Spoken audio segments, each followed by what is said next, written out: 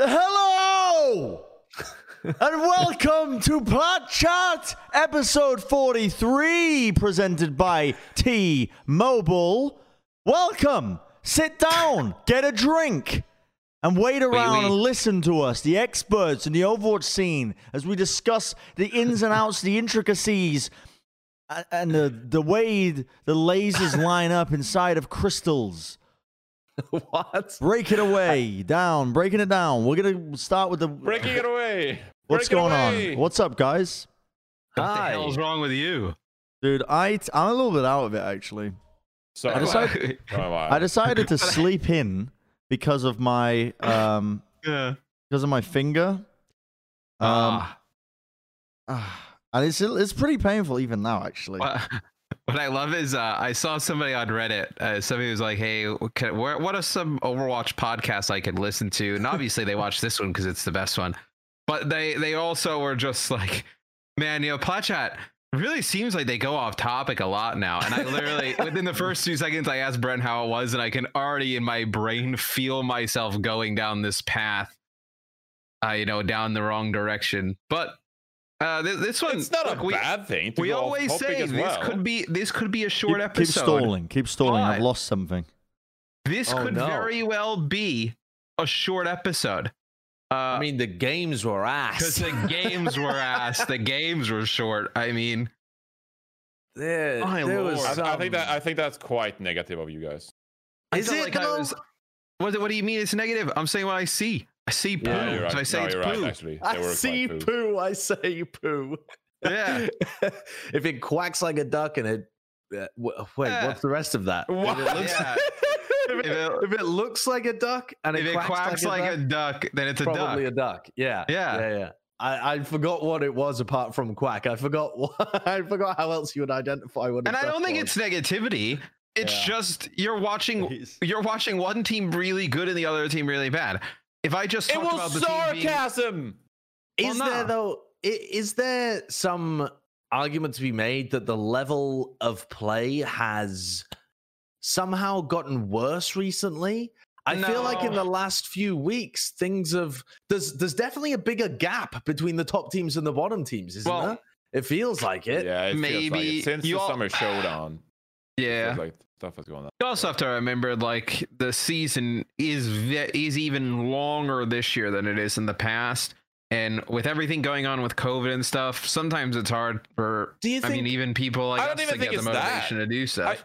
I just think it's a new meta, and like people are figuring it out. Like going into the season, we raved about how double shield was the scrim meta before the season. Yeah. And then we got like some double hit scan. And for the most part, this season, we've only seen double hit scan and make composition. Right. And now we're seeing dive. When was the last time we saw Genji dive? Well, that's a good point. But when you say figure it out, I feel like from what I saw, there was not a lot of figuring it out. There was a lot of we don't know. Yeah, I mean, people didn't even really play that much dive at all in North America as well. They were pretty set on their double shield. Nah, they just put double shield with a Genji. I mean, that ain't dive. Oh, you mean in the past? No, I mean right now, this week. Like, how many teams actually played Winston in North America? Not very many. Atlanta played Winston. What'd you find? Finally! Dude. What? I'm telling you, man. I just switched to my T-Mobile 5G network to actually pull this up because the internet in our house wasn't working. On my phone, I don't know what happened, but I just found out about this new mobile phone network. I don't know if you guys have heard about it. T-Mobile. All right? Oh, yeah. Really? Going around the block. They sponsor our show, of course, presented by them. And they have America's largest 5G network covering 215, I should say, million people nationwide in nearly 6,000 cities and towns. And thanks to them, I was able to salvage and thank the Lord that I was able to do it, because we might have had to restart this podcast, actually, if I wasn't able to pull up this file that was telling me exactly what to read out. So even better, the nationwide 5G network works indoors and outdoors, covering thousands of miles, while the competition is only covering city blocks. Just another way to T-Mobile. True. It's changing the game. Rank up, take your wireless game to the next level with T-Mobile, and visit T-Mobile.com today. And your game and your phone and your TV and your grandmother will thank you. Hello, Your grandmother. Grandmother. Yep. Kind of imagine that we couldn't talk about Overwatch if it wasn't for Brent pulling the script up. Yeah, I mean, we genuinely we would have had to restart the show. So, like, what a travesty. Bren's script has the T-Mobile plug, and then it just has Krong as a rookie in all caps. Those are the only 2 notes he's taken all year. Dude, I actually can't believe that Krong's a rookie. Like, he's a beast. I think that meme is dead. It's not that dead. Meme like a month old now. It's not dead. So what were you guys talking about? We were talking about the level of play. Oh, the level of play. Yeah. I got a personal theory about this, actually. Okay. Yeah. Don't laugh at me. I've got a personal theory about this. I think that the meta for so long has not been like, when was the last time we saw Orisa banned? This is literally what Johnny was just saying. it wasn't that long ago, to be honest. It was maybe 10 He's gonna say weeks what you're ago, gonna I want to say. No.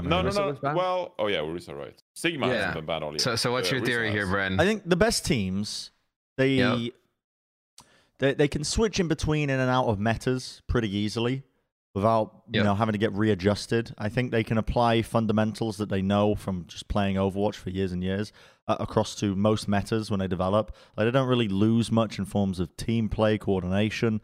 But the worst teams, I think, cannot pivot as easily from meta to meta.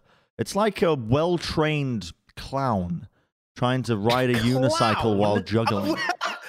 Of all the analogies, you pick a clown. Yes, a well-trained clown riding a unicycle trying to juggle. And if you think of the balls as the metas, and they're flowing through the air. Now, you might not be using all the metas at the same time, but it doesn't mean you got to forget about them.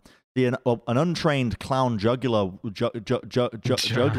riding a unicycle is going to forget about the balls when he's trying to keep his balance. And that's what the weaker teams are like. But the better teams, they remember the foundations of riding the unicycle, whilst also remembering that the other metas exist. But what is the unicycle? That's actually smart. No, I actually like that analogy. Johnny, no. That's horrible. Okay, what's a better analogy? I challenge you to come up with a better analogy, because I think that was pretty spot on.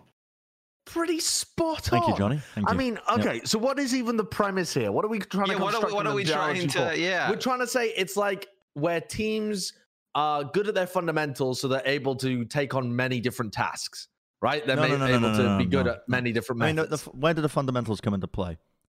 Let me tell you. They come into play in every day, Josh. Every day.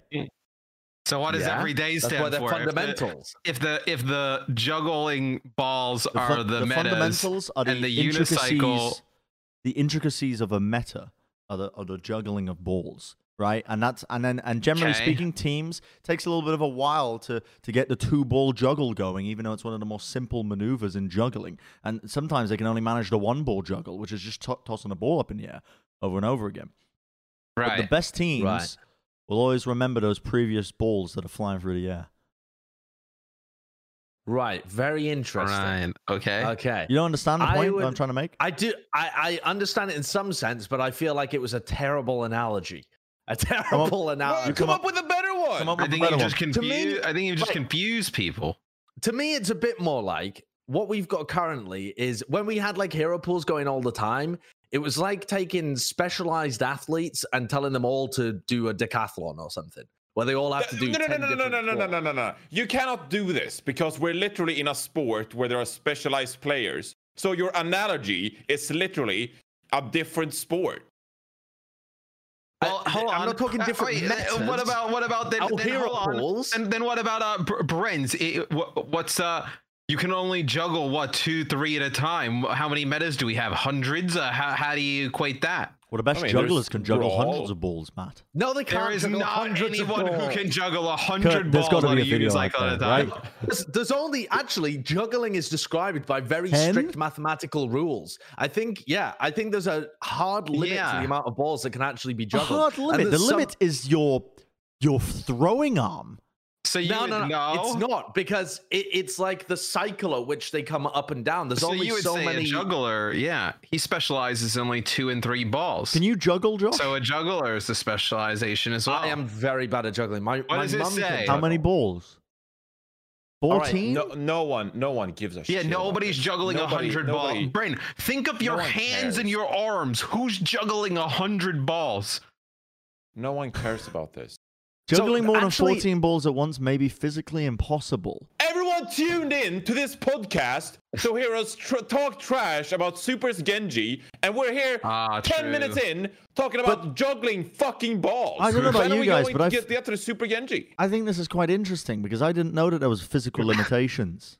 Did you know that maths has discovered new ways of juggling that people had never known before? Like, people had just never tried certain ways of juggling, and by running math formula, they have discovered new ways of throwing balls. Brain is throwing us down a horrible slope as the host here with a when now we're showing juggling videos. How many balls is this guy managing? He's got the 14 balls. This copyrighted guy's like the San Francisco Shock.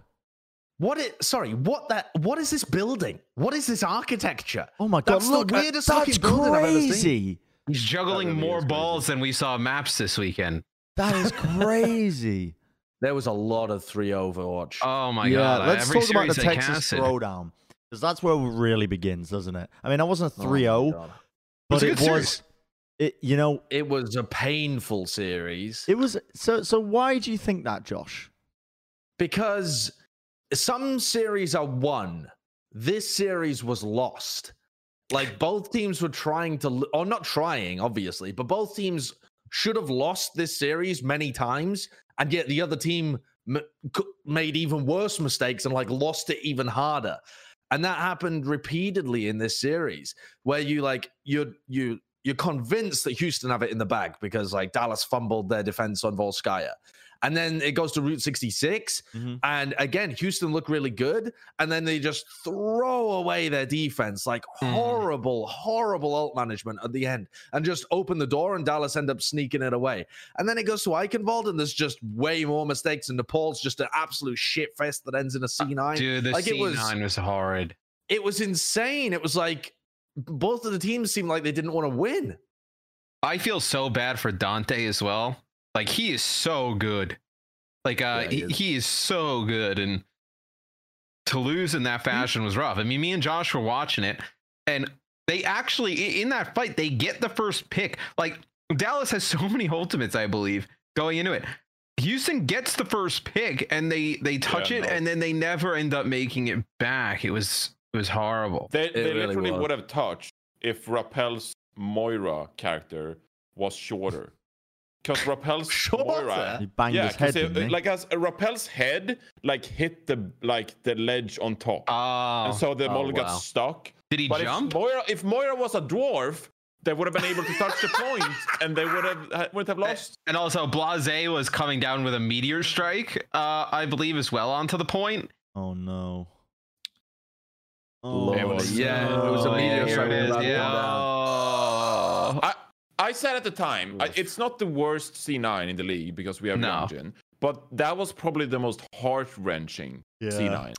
Like, it really just like hit you like both Especially because it's the like pivotal moment, and also Dante and Meko have been hard carrying this team, and they are staring a reverse sweep down. There's already the like curse of the Houston map 5s, and in the meantime, at the halftime point, Raucus has been talking about how trash Dallas is on the bench.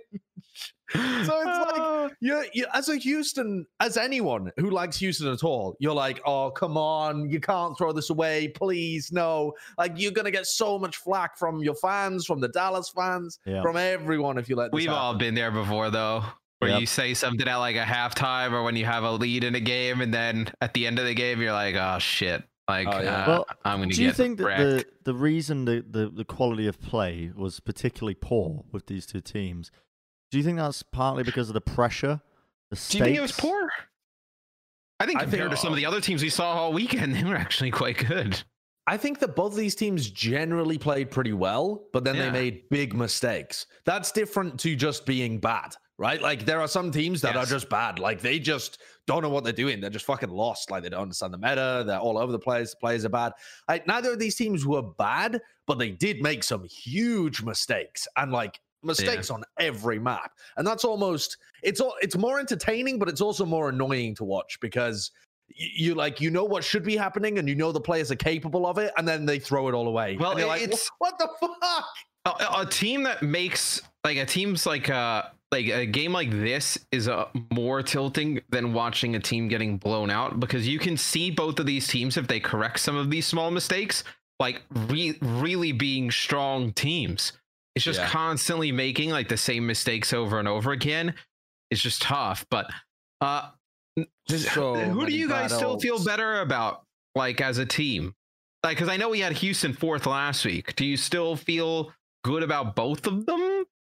I mean, I think you really saw Hydration's limitations as a Winston player. I mean, obviously his Orisa was pretty solid, but it's just like you can just see some Winston leap, and you just know that they're like half guessing at like what they're doing. I saw Gator with some pretty questionable jumps as time as Winston, and like he was getting creative, especially on point B where Sky is like trying to find unique jumps, stuff that work, etc. And Hydration had some of those too. And I think you really saw the limitations of Houston Outlaws in this meta. But at the same time, I don't feel too bad about either of these teams. No, I would agree with you. I think, especially off the back of watching the rest of North America. Yeah, exactly. We saw some real questionable stuff, actually, that was just being played in general. But this tends to happen, I think, because it is quite a significantly different meta, I think, in terms of the heroes that are being played compared to anything that we've really seen. It's even different to last week. I was even thinking back, and with a lot of the players we have in the league and whatnot, because we have had a lot of turnover from season 1. When was the last time some of these players even played dive? Like, have they even played dive at a professional level? Some of them haven't. Like, some of them haven't, right? Like, some of them, kind of like go straight into double shield. Like, we've never seen, like, because Winston's been gone for so long, and same with like Diva in situations, and Tracer, Genji. Like, how many of these players have experience playing it? I mean, that was actually a pretty similar thing that happened when Goats came, because before Goats, we had an influx of Korean Winston players who were phenomenal at Winston. And then they had to adapt to Reinhardt meta, but they had never played Reinhardt before. And we have a similar thing now with Dive. Yeah. I think the APAC region seems... Sorry, Josh, go ahead. I was going to say, in this Texas game in particular, though, they've got some long-standing players that have all played Dive before. I mean, like the tank line of Dallas looked pretty comfortable playing the Dive, actually. Gamsu looked impressive playing against Hydration, because you kind of see the difference there between someone who's solid versus someone who's just kind of trying to get to grips with the role in the first place. Meko looked like Meko again. Yeah, Meko looking great. True. Had a great series. The backline made a lot of mistakes for both of these teams, though. They had like good moments as well, but my God, like some of the ult usage, it really seemed like it was off. I would also say, like, imagine playing Zen this week. I watched the couch stream with like Myungbong just getting dove over and over again. Oh my God. But when was the last time supports had to play Zen against like a dive kind of composition? Like, even in season 1, it was like what, Tracer, Widowmaker, like maybe Winston. Like, it wasn't. I mean, that was bad peel as well. Like, I actually think that some of these teams struggled because it's way more obnoxious to dive against Zen Brig support backlines. Because before, when we had dive compositions before in Overwatch League history, the win condition was you dive the Zen Mercy or like the Luciana, and like that's your win condition. But with Brig in the mix, it's harder to pull that off unless you're facing the Boston Uprising. I'll be honest with you guys. I think it makes it significantly harder for less qualified teams to peel effectively for like a Zenyatta player now that the armor pack has been changed. Yeah. For Brig, where it doesn't provide armor. Which, I don't know if you guys agree with me with this, but at least of the teams that I've spoken to, I think it's making a drastic difference in terms of how teams can really play. Like, the added armor on top, which adds to damage reduction, I don't know what the exact numbers are, but it means that your effective HP is actually quite a significant amount lower when you're being dove by certain targets like Winston or a Tracer. You don't have that buffer of the damage reduction per tick, per the damage instance anymore. In between you getting dove upon as a Zenyatta player. So I think some of the worse teams, some of the less not naming any names, but I'm sure there's a couple that come to mind, are really going to struggle with that aspect as well, with just the Brigitte nerfs in general. this is also going to be a meta where those teams are going to be in a way worse spot as a team than in previous metas. And I say that because a meta like this, where a team can be really aggressive, push the pace, and just force constant mistakes out of you, is way harder to win team fights just in general, like than like a double shield. And like there's not like a crazy win condition ult here that like you can just dominate with. It's much harder. So I think when you see things go wrong, you're going to see things go really wrong, like how we saw this weekend for a lot of teams. Mm-hmm. Can I just mention a YouTube? So I did the companion stream. And then, by the way, he tweets it out and he doesn't tag me, and then he barely puts me and Brennan in the title. We're in the thumbnail. Listen, you'll have to talk to my social media manager. I wasn't even in the video about it. That was the morning. Talking about your nail. That was the morning where I was mad hungover because I was doing multiple shots because it was the day before I had ripped off my nail. Yeah, which you still haven't informed the Plat audience about as well. You'll have to tell us about that. Later, yeah. Do I have to tell? I've told her this nail story so many times on stream. I don't want to hear it. It's so. What's the comment? Right, let me read out this comment because comment. I uploaded the video to my YouTube channel, and this one's got 47 upvotes. It says, not going to lie, Houston need to rebuild around Dante and Meko because they absolutely look like the best players. And I was like, all right, fair enough. There's a reply to it that says, honestly, I think keeping Hydration, Linksa, Raucus, Repel, and Jexa is worthwhile too. Isn't that the rest of the team?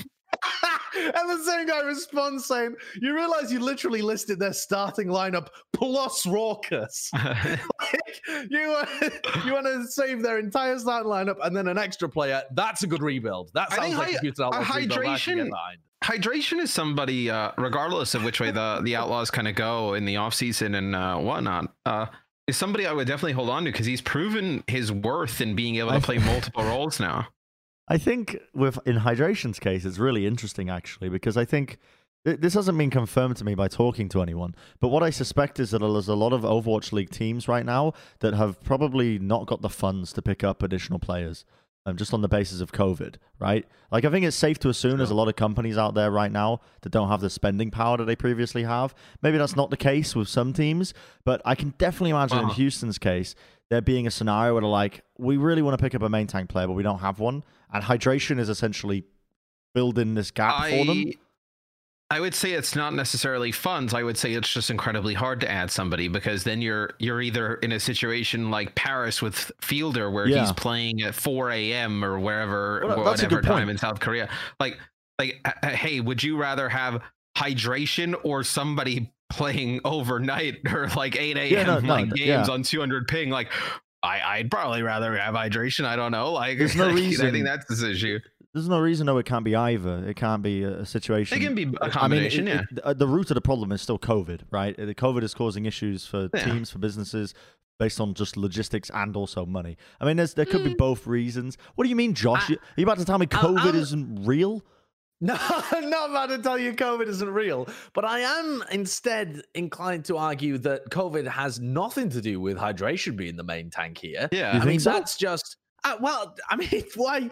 Well, right. Go back to the beginning of the year. They had no idea that there was going to be COVID in the first place, and they are sticking with Muma, and they've picked up Hydration, who they already trialed a little bit as a main tank. Yeah, because he was playing a bit of ball for the Gladiators as well.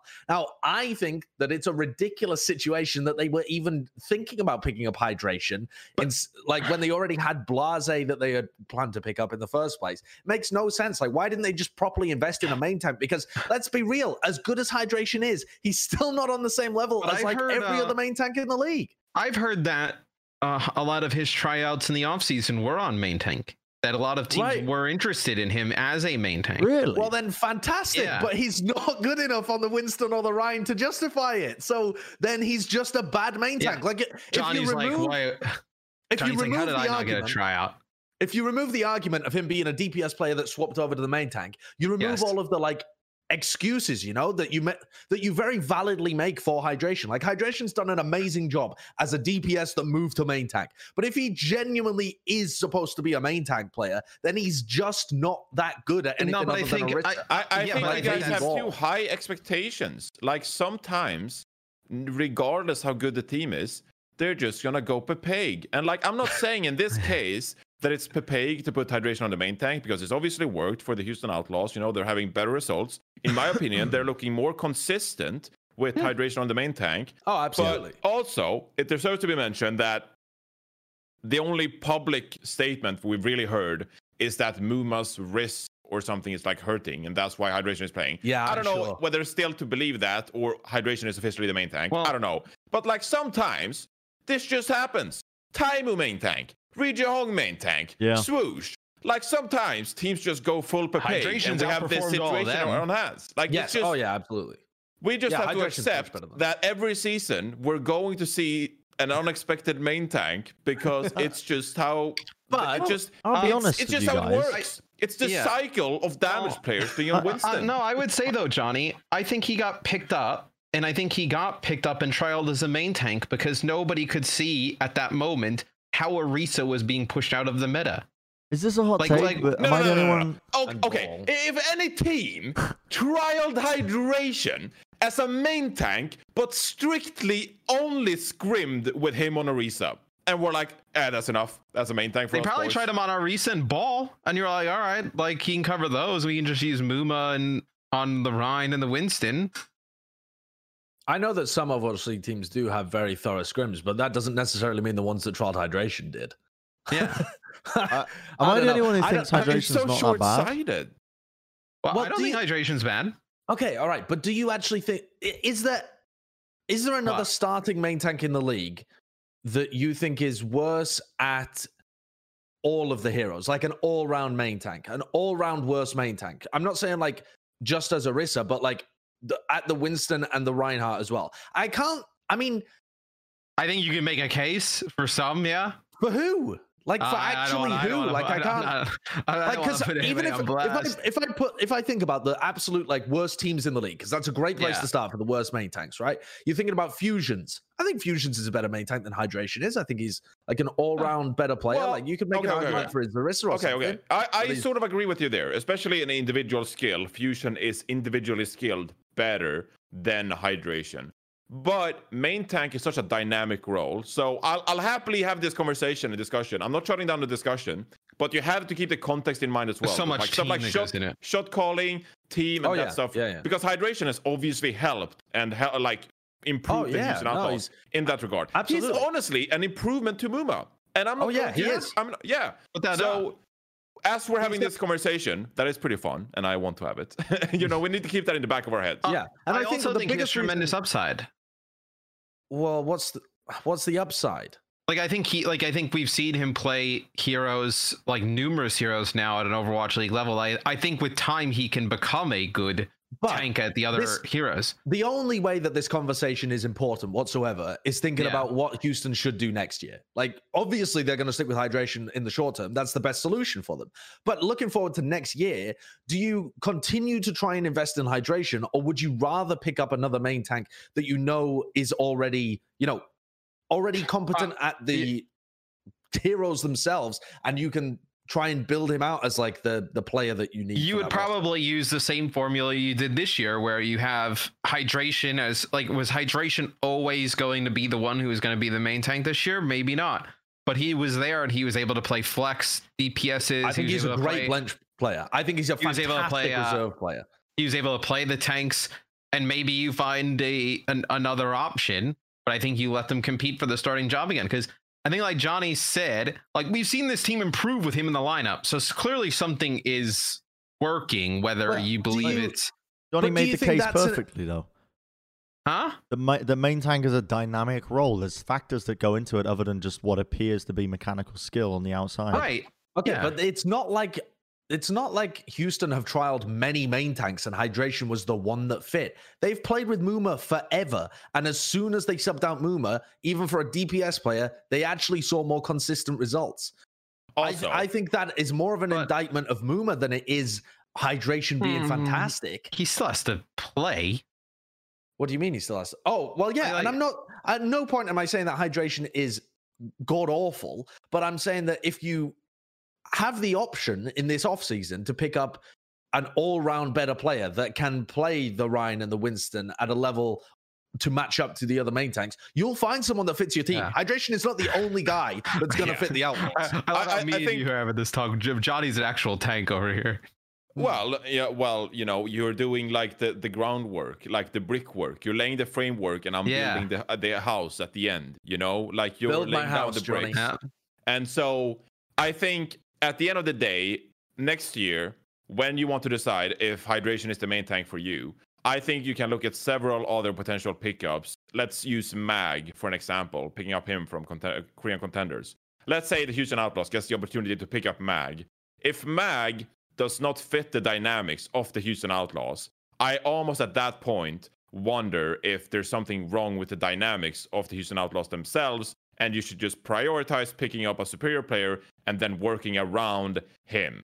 Yeah. Does that make sense? Because I think, like, if you have to, quote unquote, settle with an inferior main tank because he fits your system, maybe there's something wrong with the system.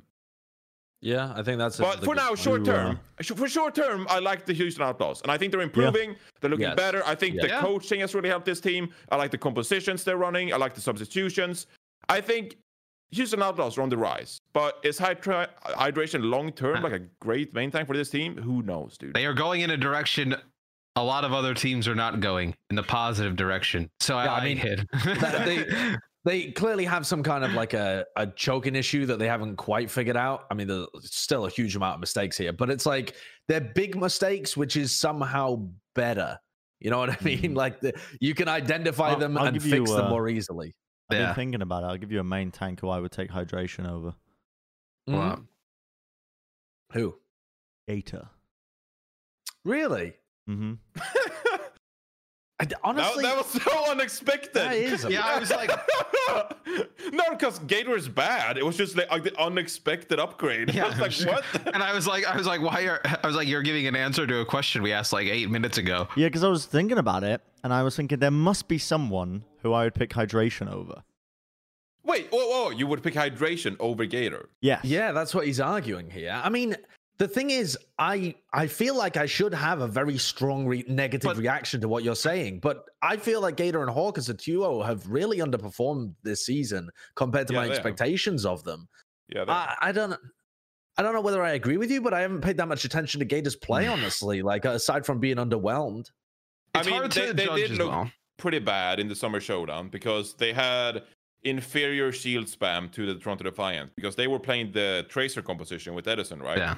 And so naturally, they're going to lose a bit of the shield war because Toronto had Genji and therefore have a slight advantage in that regard. But it didn't look great from Gator and Hawk. And then this week, I'm burping. They're forced to dive, and it didn't look particularly great as well. I think Gator struggled pretty hard against the Florida Mayhem because obviously the Florida Mayhem, they shut down Edison. BQB just hunted him down. That was the story of the game. But then also Gator tried to shut down Yaki as well. But because Atlanta Reign were playing this like Zenyatta Brig composition, like the heals just weren't there for Gator to properly deal with Yaki and at the same time hold a front line. So it comes down to resources as well. I don't know if Gator... I haven't watched enough Atlanta Reign to know if the system is structured around Gator to like feed him enough resources to be good. But it feels like for the most part, Gator has not been like living up to the expectations we really had. I still think there's something there. I still have hope for the Atlanta Reign. I keep looking at this team. And fans hate this, by the way. The Reddit narrative at this point is, why are all the analysts still hyping up the Atlanta Reign? I know Sideshow isn't, but I still kind of am, because I still believe in this team. For some godforsaken reason, I am excited about the Atlanta Reign. You are mad. Still. Yeah. I still like the Atlanta Reign. I'll defend it. I'm moving on. I'm moving this conversation when I commit, I go down with the ship, dude. We've been on tanks. We've been on Texas far too long. I'm getting Keiko. There's way too much analysis. You know. Unbelievable. Yeah. Anyway, let's talk about APAC for a little bit. Let's move things along. Yeah. I want to talk about Chengdu beating NYXL. What the hell happened here? What happened here? I watched Josh do a VOD review of this game today. Yeah. And I mean, I usually just kind of mauled at his opinions regardless, but then I got more angry at the gameplay than I did his opinions. The fact that they lose, I was watching Dumbani, and they were playing Genji Sombra into Aiming defensive wrecking ball, and they were getting dove and just losing. Like I watched Nene Under the Underpass. Josh, you remember the one where he had the an opportunity to hack Molly and then just came out of stealth and started walking around underneath the bridge. And they get bladed and they trance and then blade at like defensive blade. I was like, what in the world am I watching?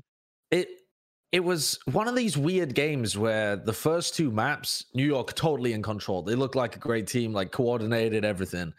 And then Chengdu throws the ball strat at them on Havana. They can't deal with it, and they just boom themselves trying to come up with a solution. Like it was like one of those classic Chengdu matches where Chengdu throws something weird at you, and you fail to deal with it, and so you lose. And That's classic Chengdu, though, right? They capitalize off of chaos in a meta. Mm-hmm. Like if a team's not comfortable, they will capitalize off of it every single time. And so I came away actually with like more of a positive feeling for Chengdu than I did feeling bad for New York, because I feel like if New York had been playing against any other like decent or any other normal team rather in APAC, then I think they would have had a pretty good showing. Like I'm not convinced they would have beaten every other team, but I think they would have looked all right. They just didn't understand how to beat Chengdu at all. Right. And that takes a different skill set. Well, how do you guys feel about New York though? Just in general after this, because I'm not gonna be real with you. The New York social media, they are pissed of us. They think that we're bullying them and we're picking on them. But from when? Okay, when did that happen? What do you mean? I mean, that was way early in the season. But before we get there, it was like the first few weeks. No, let me explain my theory on why I think New York really messed up this game.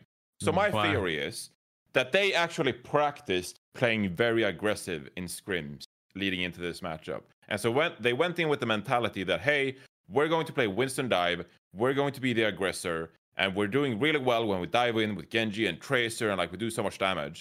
Then they stumble into this server, and they recognize Among, and they realize that they're going to play against Wrecking Ball the entire match. And they fail to recognize the fact that Wrecking Ball speeds up the tempo infinitely more than a Winston can.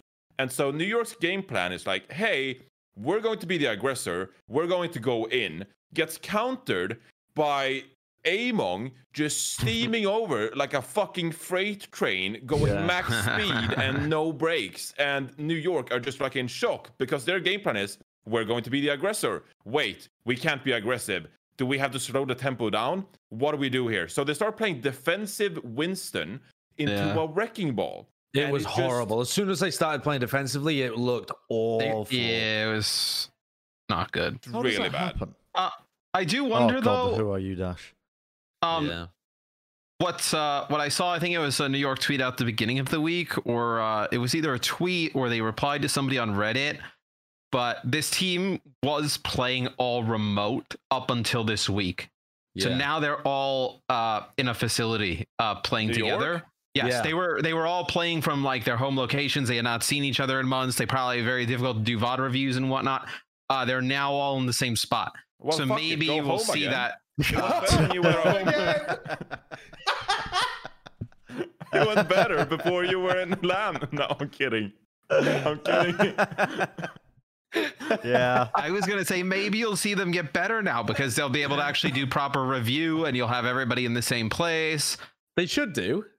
But this isn't a great first showing, is it? Obviously, yeah. Not ideal. Not ideal. Obviously, it was a joke. I think it's a joke. I think that New York, like, there are still some fundamental problems with the way they approach the game, though. I think like Jonak continues to play aggressive, like try and take 1v1s, demands resources. Just someone needs to slap him out of that method of play. Do you think they focus too much on him now? That was what every Twitch chat viewer asked Josh the entire time during that stream, Matt. I think they still do, though, like to some extent. It's not it's not. I don't think it's just Jonak though. Like this defensive style of play, I think also comes from Mano and the way that he likes to play Winston or just main tank in general. But Jonak at certain points, there was a moment on Night Market on the final map where he's playing Moira and he's dueling the Genji in the backlines, like trying to 1v1 him, while both of his tanks die on the point, and he has Cole, and he's just sucking the Genji in the back. Like, he uses 2 fades just to duel the Genji instead of getting out and healing his tanks. Like, it's that kind of self-centered, I am the carry play that just doesn't make any sense apart from within some specific metas. Sometimes it looks like they're playing Protect the VIP. With the way that how defensive they play and how he kind of plays his own life. It's really outdated. And then also, like, the fact that they even come into Havana playing dive doesn't make sense to me. Like, Havana is not a dive map. Get it out of here. If you're playing against the ball comp and you're playing Genji Tracer dive or Sombra Genji dive, at that point, like, you're not playing the map properly and you're not playing your opponent's comp properly either. So there's some misunderstanding of the game, I think, that's coming from the players and also the coaches. Let's move over and move on. Okay. Moving. Where are we going? You're telling us where we're going. Just letting it breathe for a minute, Matt. To another dimension. Okay. We're going to go over to Atlanta again because we're not really talking about the tank line as much, but this is Baby Bay, obviously retired. No one knows which game he's going to. It's a secret. It's impossible to tell. It's impossible to tell. Minecraft Dungeons. I'll break the news here. Could be. What is your Can obsession you with change the Minecraft topic Dungeons? to Baby Bay? Oh, I yeah, it says Baby. Yo, what up, Baby? Baby? Oh. Yo, baby. What's up, baby? Yo, I was playing poker with a bunch of people a couple of nights ago, and everyone from every other esport was asking us, yo, is it like a big deal that Baby retired? And I was like, every time they say Baby instead of Baby Bay. I don't know. People just don't get it. I miss Sinatra. I miss Corey. I'm gonna miss Baby Bay a lot just because he's such a fun personality. Like he's just a hilarious guy, and all the interactions that I've had with him at like the Blizzard Arena and whatnot, even like the inaugural season, always just super nice. Love being a part of the league. Yeah. I remember there was like that bar across the street, Simsies. We went there and. He was telling me and Puckett about how he used to just play Halo all the time, and it was just he's a gamer. He's just a gamer. Like obviously, we all wish awesome. Baby Bay the best. Did we talk about this last week? No, we didn't. I don't think it was announced, was it? He wasn't announced yet. Yeah, I know he said it was going to be his last tournament, but people were like, but we didn't know it officially. Anyway, yeah, I mean, obviously everybody wishes him the best. If you don't, then you kind of need to just reassess yourself. Best Baby Bay moment. Everybody say one. Probably when he said "fuck off" to me over the phone on the desk. That was great. Didn't you do the 1v1 in You Atlanta? ain't shit, bro. Yeah, he said you ain't shit. With the 1v1 wrestling thing that me and him had. I've got some funny stories that came out of that, by the way. Because you remember my outfit where I was just wearing my Bane Sherlin jacket with nothing underneath. And me and Baby were talking it up, and Baby was like, yo, let's play it up for the crowd. Baby was talking to me. Like, normally I'm the one who's saying to the pro player beforehand or something, saying, let's play it up for the crowd. Let's like try and get them going. Yeah. Baby was saying, yo, I want to play this up for the crowd. I'm going to give you a couple of rounds. We're going to make it look close and competitive, which is true. Because let me tell you, the difference between Baby Bay and Gesture, not even comparable. Even if I got more rounds against Baby Bay, like you can just tell that Baby Bay was toying with his food. Like toying with his food. But this event here, dude. Also, crowd was very receptive to it. I don't know why they were cheering me on. They're supposed to be booing me. I'm a villain, but whatever. Yeah. When I actually got to sitting down and playing, Bebe was typing in the chat. We were typing a match chat to each other. And he said, bro, take off the jacket. Take off the jacket. I was like, yeah, okay. You got to do it for the sportsmanship, right? For the showmanship. So I take the jacket off. And immediately, shit hit the fan.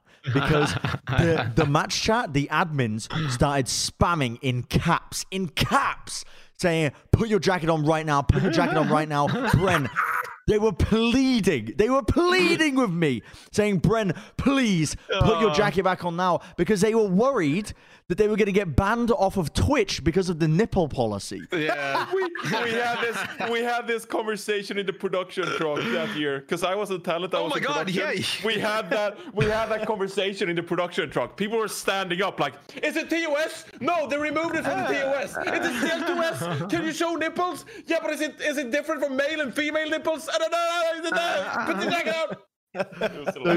So I had people screaming at me, and then that panicked me because I'm a pretty anxious guy. So the anxiety levels just spiked in that moment while I'm doing this 1v1, and I'm like, oh Jesus, oh fuck, oh god, and I'm trying to 1v1 Baby, and I'm also trying to like make it look good, but I'm panicking, and Baby's toying with me, and I'm like, this is when they're spamming me in the chat, like, put your jacket on, Okay. Oh, this is where you take it off. This is where I take it off. And we're like going back and forth, Right to Baby Bay. Andre's just having a time of his life, you know? I like the what a legend. The third covers your nipples. But yeah, Baby Bay was just toying with me the entire time, but what a player. Anyway, we got off track a little bit, but there you go. Some little insight into what happened in the 1v1 situation. He's great. Yeah. To give some insight, because still, Baby Bay has this like kind of edgy personality around him. Like he's doing 360s. It's unbelievable. But like people have this perception that like Baby Bay is supposed to be this like mean Chad or whatever. But the reality is, I've never seen Baby Bay treat anyone poorly or like question them. Like, you know, usually you have your friends that like you hang out with, you make jokes, whatever. Then there are some people that you obviously don't get along with. And then there's like the middle people where you're like, you know, you say hi, you're nice, but like they're not really your friends, but you behave nice. Acquaintances. Yeah, like Baby Bay, every time I see him, he treats everyone like they're actually like their brother or sister. They're the homie. And it's like, he will go like get lunch at the Blizzard Arena or some shit and would be like, hey, yo, dude, the one cooking up the meal, bro. You're like sick shoes, bro. Like you're sick, man. And just like hype everybody up. And like he's such a like radiant personality. He's just an amazing. He just loves life, man. He just loves life. He's I remember like when Bren was just dancing alone in the Atlanta after party. When I had the video that I have when nobody's out there. Baby gets out there, he's dancing, breaking it down. They had a dance off, I think, if I remember correctly. They slayed me. You guys had a dance off. He slayed me in a 1v1, both on the stage and off the stage. But yeah, that was a good event. That was a good time. Apart from he's actually. Anyway, I don't want to get too into it. But, Baby Bay has also been playing his best Overwatch recently. Yes. Yes. Like he's at his absolute peak right now when he's leaving. I mean, there's like, okay, I've been tweeting that I want Edison and Ursta to play as a duo for Atlanta because I feel like leaving Ursta on the bench is crazy. But there's no argument for me that if you want like the best hit scan player on the Atlanta Reign, it was Baby Bay. Like in terms of the 100%. Widow and the McCree and the Ashe and that kind of stuff like that. Yeah, put Baby Bay in, of course. Yeah. He's that good. What I find interesting as well, I just to touch back on this kind of retirement section as well, I think it's not the end of the world for a lot of these players as well if they want to move to another game, like Valorant or whatever, because I feel like with Overwatch, there will always be opportunities for them to probably come back into the Overwatch League if they wanted to. If they're still good, yeah. If they're still good, yeah, that's a good point. But a lot of these guys are so talented, and I mean, they've been so consistently talented that I find it hard to believe that they would suddenly fall off the face of the earth if they try to get back into it, you know? And I think there's probably going to be a lot of fans as well that get a little bit insecure, that thought process. Like, well, if they left us because we weren't good enough, blah, blah, blah, because they I don't know, they use Overwatch as a part of their identity. But I don't think you should really think like that. You know, I think you should just be willing to, I don't know, welcome. Michael Jordan left basketball, and he was pretty good when he came back. What is up with that might analogy? Be slightly different. Huh? You use that analogy every other episode. I bet you're not even a sports fan. You're actually not even a fan of the NBA. I guarantee you. No, I am. He's an MLB fan. That's why he loves. Yeah, there's like only 3 things you would really know about me. It's like I love the NBA. Yeah. Short beard loves NBA. Those are the 3 things I know about Matt. Yep, short. Yep. Who's your favorite player? Matt actually bragged once, and this is confidential information I'm now leaking on stream. He once bragged that he didn't know like geography because he has Google Maps, and then said, "But I can list the past 50 years of number 1 NBA draft picks," and treated that like as a skill that was equal to geography and knowing. Yeah, there's a sparkle. Yeah, and he actually did. And then he took up the app right in front of me, and he started listing the number 1 draft picks from NBA for the past 40 years. And we'd sit in his car, because what happened was we were at the Blizzard Arena, we were waiting for casters to like finish a match, change wardrobe, get makeup off, wherever. So we're sitting in Matt's car, and he's sitting there thinking to himself, I've never seen Matt so like quiet and just like thinking as hard as he has then. Just like 1974, who got drafted number 1 in the NBA. And then like 10 minutes later, it's just like, oh yeah, right. Because I can remember by teams of like the previous year, like when I see like a team who had a pick for the previous year, and then I can think of who was in the league. I can think of who was one of them past. He can do it. It's kind of bonkers. Yeah, I use my brain for the right reasons. I wouldn't have believed it unless you said, Johnny, but that is absolutely absurd that you can that you have that information. You guys learn a lot in these Plat Chat episodes. You learn a little bit about Overwatch, like that much about Overwatch, and then you learn about me being able to name NBA draft picks. You learn about juggling. Who was the number 1 draft in 1990? Hold on. Wait, it's harder without the teams. Last year was Zion. Yep. Year before that.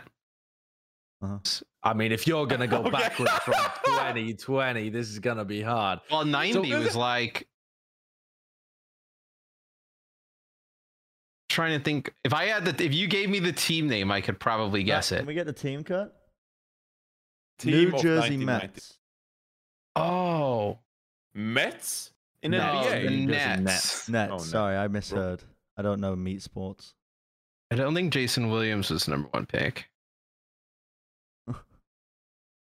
Kenyon Martin was too... he'd be too young for it. Wait, I can't read it. It's so small. Good. Yeah, nobody can read it. Was it Derek Coleman?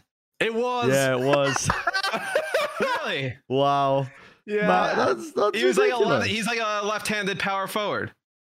He played for like 15 years or something like that. He was never an all-star. He was never like super good. Wow, there you go. Yeah, how long did he play for? What does it even say? Insane. The left-handed. Left-handed was an effective. He can shoot like threes and stuff. Yeah. Yeah. This is how confident I am in this. I trust Matt to not even have brought up Wikipedia. Kurt wants to do one more year. Kurt wants to do one more year. Let's do the year 2000. Let's go up in 10. Okay. What was the team? 2000. What was the team? Yeah, we're getting it. We're pulling it up. Sorry. New Jersey Nets again. Wait, really? Again? Yeah, it's that's quite a coincidence. Let's see. I don't think Matt is Googling it. When he he doesn't have the look of Google in his eyes. He's trawling through the mind palace of NBA information. So there's because I'm trying to think backwards, because they make the NBA Finals with Jason Kidd, and I believe it's in the early 2000s. Who is it, Kurt? And is it Kenyon Martin? Yeah. What is it, Kurt? Is it Kenyon Martin? Oh my God. Kenyon Martin. Yeah. He went to he played at the University of Cincinnati. Wow. That was the college he went to, right? Unbelievable. He played for Cincinnati. Yeah. Yep. Well, there you go. That's absurd. That's actually astounding. I can't believe that. That is absolutely astounding. Wow, that's really magic. So what do we? So cool. What do we think of? It's such an irrelevant skill, but it's so cool. Yeah. What do we think then of the Atlanta Reigns look then post Baby Bay? Because I think they've fallen into the perfect meta if they were going to be running Erster and Edison. Okay, so I want to say, so we talk about how good Shaxx is on Tracer, right? Like, I think Edison needs some more love on his Tracer. When you look at the stats, they are basically identical, and Edison even leads Shaxx in a lot of those categories. Where I think also it's much harder for Edison because the team has not really played well around him in regards for him to be able to do that. What I worry about and what we saw from them this weekend, they didn't even play Ashe at all. No, just Tracer Genji. I wouldn't be worried about that. We still don't know. Yeah, you have to. We still don't know how they replaced Baby Bay. We didn't really learn much of anything at all in regards to that. All we know is that they were playing Tracer Genji, and they never even tried to play some kind of Ashe composition. They had no look for it. Mm-hmm. So I wonder how that develops over time. I think that Edison's stats are better because Atlanta has been 3-0ing people. And I think that actually he hasn't won many Tracer matchups actually this entire year. So the one like against BQB, he got owned. Against Yaki, right? If you watched a lot of that game. Come on. That was not fair. Because they played against BQB, countered. Right? Like their entire tactic was to shut down Edison. That was not a straight up 1-on-1. But also, I mean, earlier on in the league, I think didn't they play against the Houston Outlaws and Dante? I think Dante really did a nice job, yeah. And like he didn't get a chance to play against Shax, but I feel pretty confident that Shax would. I mean, is Edison top 3 in the league? No. Is he a great tracer? Yes, I think. Yes. Yeah, he's been performing well. I think it's got to be Edison though that picks up the Ashe Widow kind of stuff. I don't think so. I think Sharp could do that if they wanted to. Oh, you think they'll put Sharp on that? No, I mean, I don't think they will. You know, I cannot foresee what Coach Brad is going to do. But I think that Edison has been so stable in his current tracer role that I feel like, I mean, they could just play Ashe Genji, like put Erster on the Genji and then put Edison on the Ashe. I mean, it depends on like what lineup you want to run, like hero picks. But in general, I mean, just the exact same shit coming out from the Atlanta Reign, though. They 3-0 a team that's struggling, and then they lose to a team that's not struggling. They played back to back. Their entire season. I can make a ton of excuses. They played back to back, and then I also think Florida looked really good. Yeah. Well, they just had a game plan because they saw what Atlanta did and countered it. Yeah, I don't think you should read into it too much. Right. How many other teams, with the way that Atlanta was playing this weekend, would they have lost to? I don't think there's many, personally. I think I think they would have lost to Florida, Philly, Paris, and the Shock, probably. I think they looked pretty good to beat some of the other teams. Valiant with Shax, they would have lost. Valiant with Shax, Valiant without Shax, after Valiant they would have beat. Yeah, Valiant with Shax. Valiant without Shax. I think that there's. I don't think that you can be confident that they would beat Houston or Dallas, though. Even though those teams look shaky, like they just haven't beaten competent teams. They beat the Valiant, but the Valiant were playing without Shax. Like they didn't look competent. They were the same as they were in the Summer Showdown, like a bit of a mess, right? A bit all over the place. How good did Yaki look, by the way? Just to bring that back real quick. I think BQB looked really good on the Ashe, and then Gargoyle just that guy is sick. Well, it's one thing to be good at the Ashe, but it's another thing to play that comp well as correctly. Because Valiant tried to run it, and KSP was having fantastic moments on the Ashe, but then Florida, I think, they played a lot more aggressively, which I think they're the only team that we saw play the comp correctly. The Ashe comp and win. No, yeah, Genji Ashe. Everybody else, basically, when they saw Ashe, would commit to the dive and eventually roll it. I was talking about this during the cast. It was like, Florida was the only team all weekend that really played the Ashe against dive and was able to win. Because in the series with the Valiant, they committed to the Ashe the entire time, and then Atlanta was able to dive them consistently and win the series. Florida just looked on another level with it. They did look very good. I think they played it properly. I am curious, though, what would happen if Atlanta played more aggressive. Because I'm still on the train thinking that Florida Mayhem had the most optimal play conditions this weekend. They saw what Atlanta Reign were doing. They countered it by playing probably the composition that they did in scrims, and then just applied a tactic, and it worked out. But what stood out to me was that Atlanta Reign players were so disappointed in their own performance, and obviously felt like they could have played better if they had brought it more aggressively. Pretty much all the players came out and were like, we didn't play aggressive enough. Had they played more aggressive, like they did on Route 66, this could have been a different series. I don't want to take anything away from the Florida Mayhem, but I'm interested to see how the compositions like square off against each other if the dive compositions plays. You're 100% right, Johnny. To a Genji Tracer. On Route 66, like during the halftime when I was talking with Mitch about it, all they did the first 2 maps in Atlanta is because it worked against the Valiant, to be fair, is they sent Edison in to try and just duel BQB. BQB was able to defend himself off, and then he would coach gun away.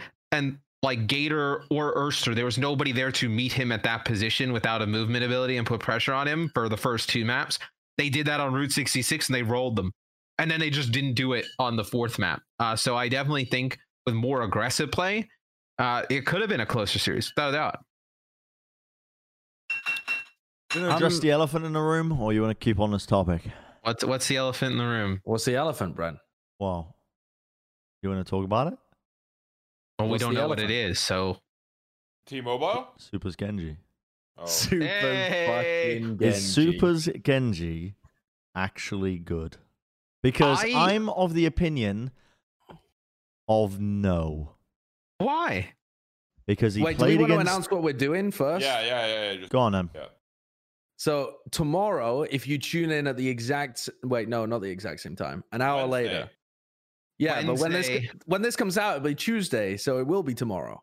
What do you mean? We do this live. What are you talking about?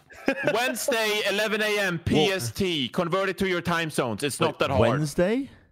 Wednesday, yeah. The day after Tuesday. We're going to do a live review of Super's Genji. We're going to do a YouTube live stream on the Plat Chat channel where we look at Super's Genji. Unfortunately, Super can't be there to join us, but we are going to do an in-depth rewatch of the Master at Work. Okay, but a few things to consider here.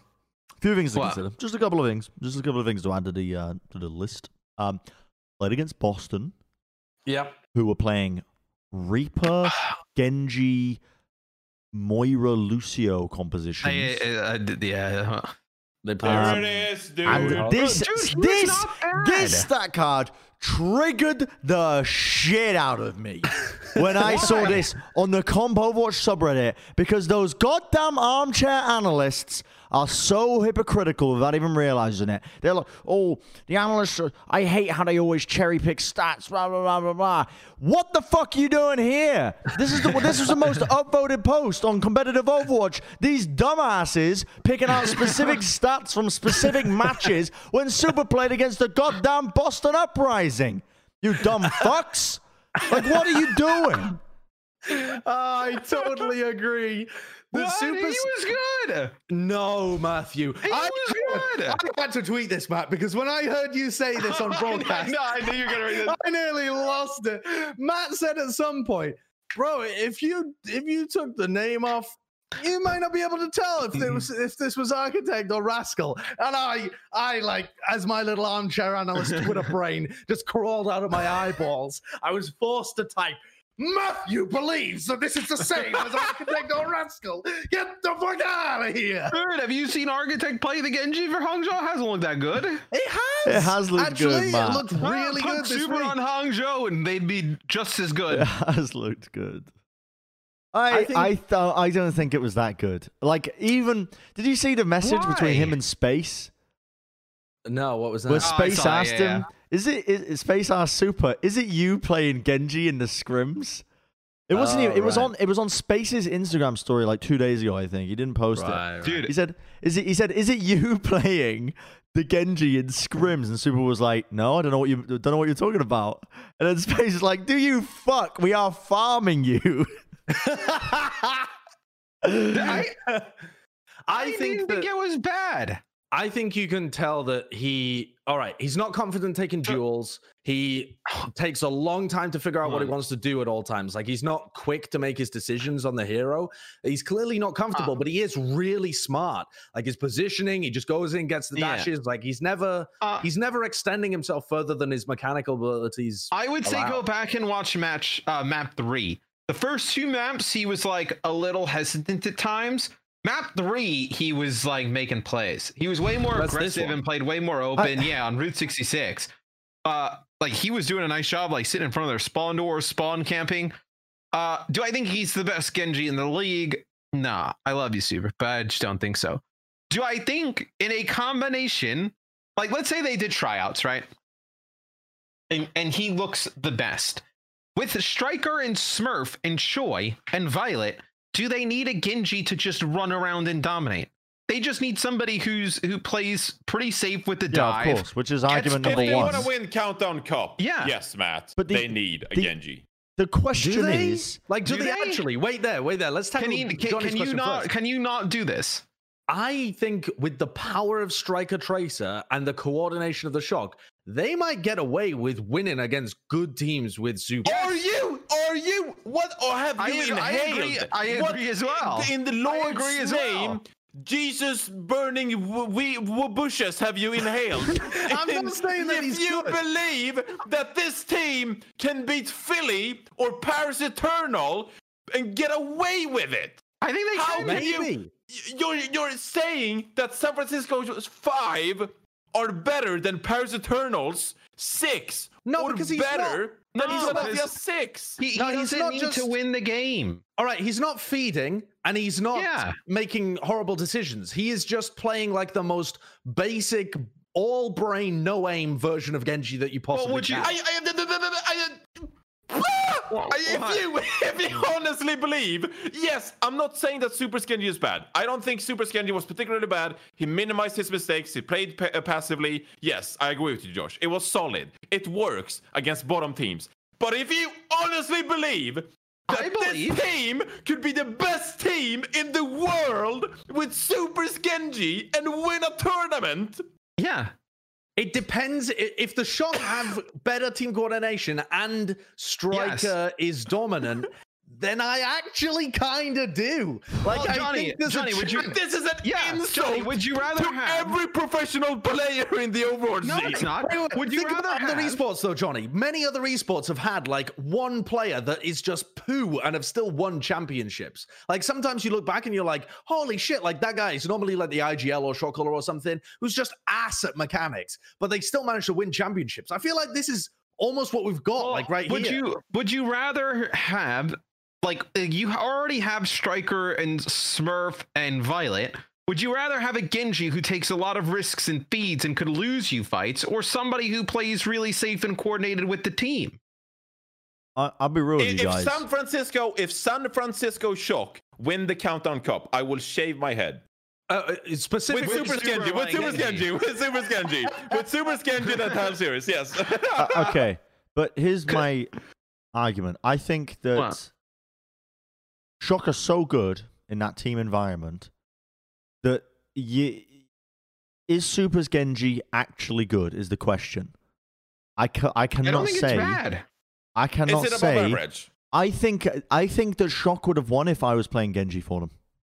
No, because you would have fed and they would have genuinely been playing 5v6. No. That's the key. It's like I wouldn't Super have fed. plays really smart, but I wouldn't you have fed. would have fed. You would I have would not have giga fed. fed. Nope.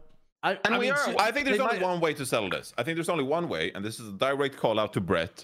I think there's only one way to settle this, and this is a Bren versus Super 1-on-1 Genji matchup for a contract to round out the suffering San Francisco squad. I'll be real with you. Sinatra is gone. Architect is gone. Player is in need for this Shock roster. Shred Bren. Absolutely Play not. him for a contract. Also, by the way, can't fucking play games at the moment, can I? So unlucky then. But they wouldn't have won with you. But when I had my hand intact, when I had my hand intact, and Super was playing Genji on a regular basis on stream, I came into his chat and I said, "Super, listen. Anytime you want a 1v1, son, anytime you want a bit of a warm-up, you hit me up." Do you know what he did? Fucking egoed me, didn't he? Of course he did. No, he egoed me in the chat. Do you know why? There's no reason to. Because he's scared. Well, yeah, because his mechanics aren't good. Like, he's not going to be dueling people in games. There's no way he's going to be taking duels against other Genjis. He doesn't need to, though. Does he know he'd lose? Oh, he might at some point, though. Like, he needs to get into position for these dives. So I can see... I mean, if they did play against top teams, I think there's a chance that Shock. Do you think he'll play Genji? Big weakness. Do you think he'll play Genji against Florida? Is that who they're playing next? Yes, right. I believe so. I believe they have 2 matches. Anyway, listen, we're going to get down to the root of this. You guys have been fucking licking toads. Yeah, this is unbelievable. We're going to get down to the root of this on Wednesday. On Wednesday with the live stream where we're going to do a live review of Super's Genji. Now, I don't know if I ever agree to this. I might be busy. You know, I might have stuff on, so I don't know. You're not busy. You definitely agree to it. We talked about it today. We'll see. Anyway, I wasn't there for that. Anyway, let's move on. Well, we're going to talk about the 2020 Grand Finals announcement that happened.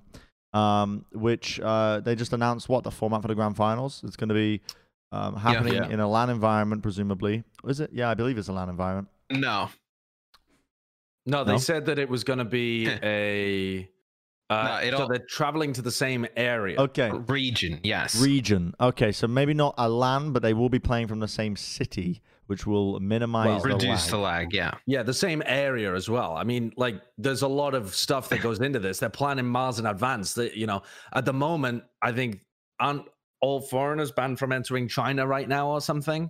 And you have to be in a 14-day quarantine for Korea. Like, it's still a bit up in the air. They're trying to keep things loosey-goosey for now. But it's more likely that it will be occurring in Korea just on the basis that they've got their shit together. I mean, I assume so, but who knows? You would assume so. I think it's the best solution because I think people would have been unhappy. I don't think people would have been unhappy. I think people would have understand the circumstances if there was just like 2 different champions this year. But we are getting the best out of this. Like, we are going to get one singular champion. Yes, and it is cross-region play. It's what we're all looking for. And mind you, be fire. Blizzard, like in all of esports, right? They don't really have like LAN with BattleNet, right? Like, you still have like, it's like kind of like a created LAN, like private area. It is still LAN. I mean, it is LAN. What is the ping? Still think they get like some ping on it. No, I don't think so. It's a LAN. Johnny, you played on it. What is it like? I'm still boomed.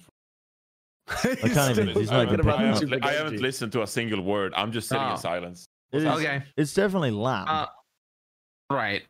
But I feel like having them all in the same area will still be a better gameplay experience than like what we have in NA or whatnot. Like, it'll still be better. It'll be close. Especially if it's in Korea, the ping is going to be like 5.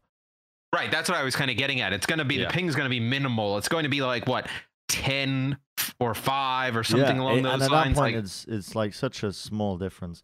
It's so close to anyway, it. Also, all 20 teams are going to be in the playoffs, which I think is super important. You know, or at least they all have a chance to be able to get into the playoffs. I think there's going to be some like knockout games or qualifiers or something for the 13 teams in North America. But it's absolutely necessary because some of these teams have just, like Chengdu, for example, are the last team in Asia, but they've just beaten New York. So you can see in Asia that it's all over the place. I also like as well, we get the final 4 that go to the kind of final type of thing. And it's a double limit. It's like almost like one like GSL type of bracket, right? So you'll get to see the best in NA versus the best in APAC, which I think's kind of been a discussion all year of which one's better. There's a chance that it is just a roll all the way to the finals. What do you mean? For one side, for one meta to be the supreme meta. I think there's a chance of that because you've got to think as well that there's already differences in the meta in the way that teams play right now on the patches. It's been like that for weeks now. That's still going to be the case, but the difference is those teams that are playing in the playoffs will not be able to scrim against teams with those play styles because of the ping differences. So you're going to find a scenario. Well, I think that it's okay. So if you're say the finals happen in Asia, in Korea or something, right? And you're an American team, you are going to be traveling over there, and you'll have like jet lag and quarantine and whatever that might be like downsides to it. But your positive side is if your meta's better, then the local teams can't really practice against any other good teams. Yeah. But if their meta is better, you can learn directly from like all of the Korean contenders teams, the other OWL teams that might still be trying to put mixes together and that kind of stuff. So like traveling over to another region is almost an advantage in terms of preserving your meta because you can learn from them, but they can't learn from you. Yeah, that's an interesting way to look at it. Yeah, I think that's a great way to look at it. But I'm just saying, guys, I'm going to set you up. Could be a one-sided finals. Could be. I mean, all of our finals so far have been mega one-sided. So anything that's not a role is fantastic. Anything that's it's not an incredibly hot take, yeah. Yeah, but all good changes and good announcements all around. Let's move on. If nobody else wants to add anything. No, Johnny's still booed. Yeah. This next section, I'll be real with you guys. I'm just gonna stay out of this one. It's the week 25 power rankings. Why are you staying out of it? Oh, because maybe I may have missed a game or two on the first day of matches. And, you would never. Well, I have a valid excuse. My body didn't function. Oh, okay. So, did you say you were hungover previous in the episode? So hungover, yeah. So hungover. And so I kind of just watched the games, but was really just kind of thumbing and ahhing over my finger, and then I went to the doctors. I went to urgent care while the matches were going. So really, it's not going to be much different than any other time we do power rankings. You're completely right. So let's put Shocker number 1 and let's move on. Oh, I meant in terms of like your contribution to them. Yeah, I mean that's my contribution every week is being one of the people who's fighting for Shock to be number 1. Who is fighting against Shock to be number 1? Why are you putting yourself down, Bren? I think you're one of the pillar pieces of this power ranking segment because you're the contrarian and you help us reach good conclusions. You bring out the analysis. You're fulfilling your host role. Anyway, let's move the Houston Outlaws. For Josh? Houston Outlaws. Let's move them below the Dallas Fuel. Yes. Yeah. I think that's reasonable. Atlanta. Okay, Valiant. I would say Atlanta move up, but I would expect Valiant to be better than them. I think you have to put Atlanta above them, though, for now. They beat them. Yeah, Gladiators above Vancouver. Well, before Valiant figured stuff out, so... Here's the thing, though. Okay, this is going to be controversial. Right? This is going to be controversial, but I think I would still put Valiant above Atlanta.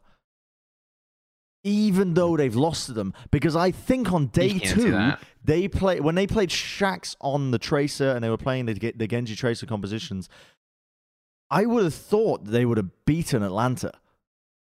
I think it would have been really close, but you can't say for sure. Yeah, I know. Yeah, but this is the kind of controversy you need. I think you got Atlanta above. Well, it was worth a shot. I get what you mean, Brent, but they did, like, the Valiant played against Boston, so of course they're going to look amazing. Yeah. And even though I do think it would have been close, you can't take away what actually happened. One thing I want to say is we didn't get to see them play this week, but I am so excited to see Philly play in this meta. With like a Carpe, Tracer, EQO, Genji, and then a Sato back on Winston, maybe Fury on like the Diva and the Sigma, and then Alarm on Zen. I think Philly has the potential to be crazy good this meta. What about Gladiators over Toronto? Because I know that Toronto made the top 4 in the Summer Showdown, but their slow style of play, I'm gonna be honest, I hate it. I feel like it just can't win against the top team. And the Gladiators looked good recently. I know that the Gladiators have looked shocking for a while, but they made large improvements in this last week. They actually look like they know how to play the game again. Well, I don't love the move. I'm not gonna fight it though.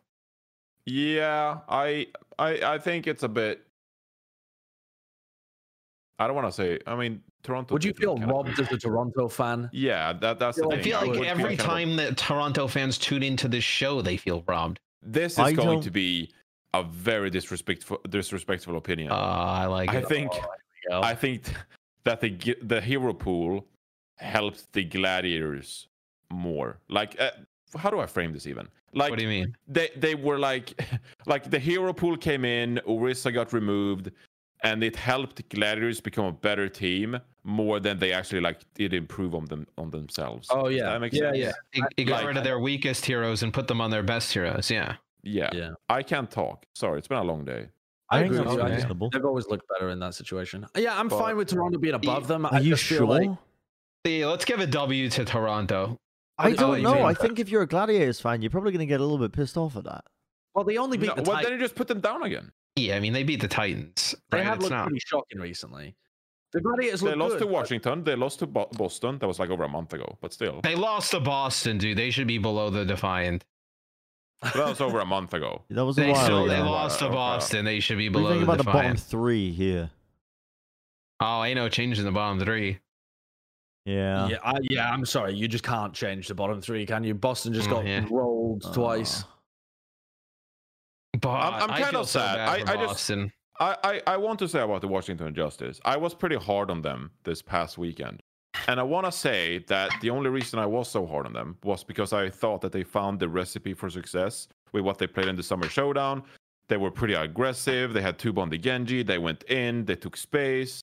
And then everything just went out the window when they played against Toronto Defiant. They were actually pretty close. Sorry. Yeah, they did play Toronto. Yeah, they played Toronto. Yeah, no, like, they did look good on Ilios. Like that was a close map. They were in the comfort roles. Yeah, it was Toronto. Yeah. And they had Roar on Winston, Janu on Diva. The trouble was popping off with that game was it rotted my brain. I hated it. It was like what? It was straight up the worst series I've casted, and it was really one of the most boring series I've watched as well. It reminded me of just Justice from last year, where they were just hopeless. Yeah, it wasn't a good match. Anyway, yeah, you literally. I was gonna say, Sideshow literally said on the official Overwatch League broadcast that Washington were entertainment thieves. It's like on the official broadcast of the league, you were like, they're entertainment thieves. That's what the people need to know, though. They need the real. You know? Does anything change in APAC? No, sorry, ignore APAC. I've got a very controversial opinion. Okay. You're just saying shit to say shit now. Philly at number 1. But come the fuck, they didn't play. Yeah, I know. Hold on. I think Philly needs to be at number 1. Shut the fuck up. Last week, when we did the power rankings, and they got second in the Summer Showdown, I was like, oh, they should maybe be number 1 because of what they've done the whole year, whatever.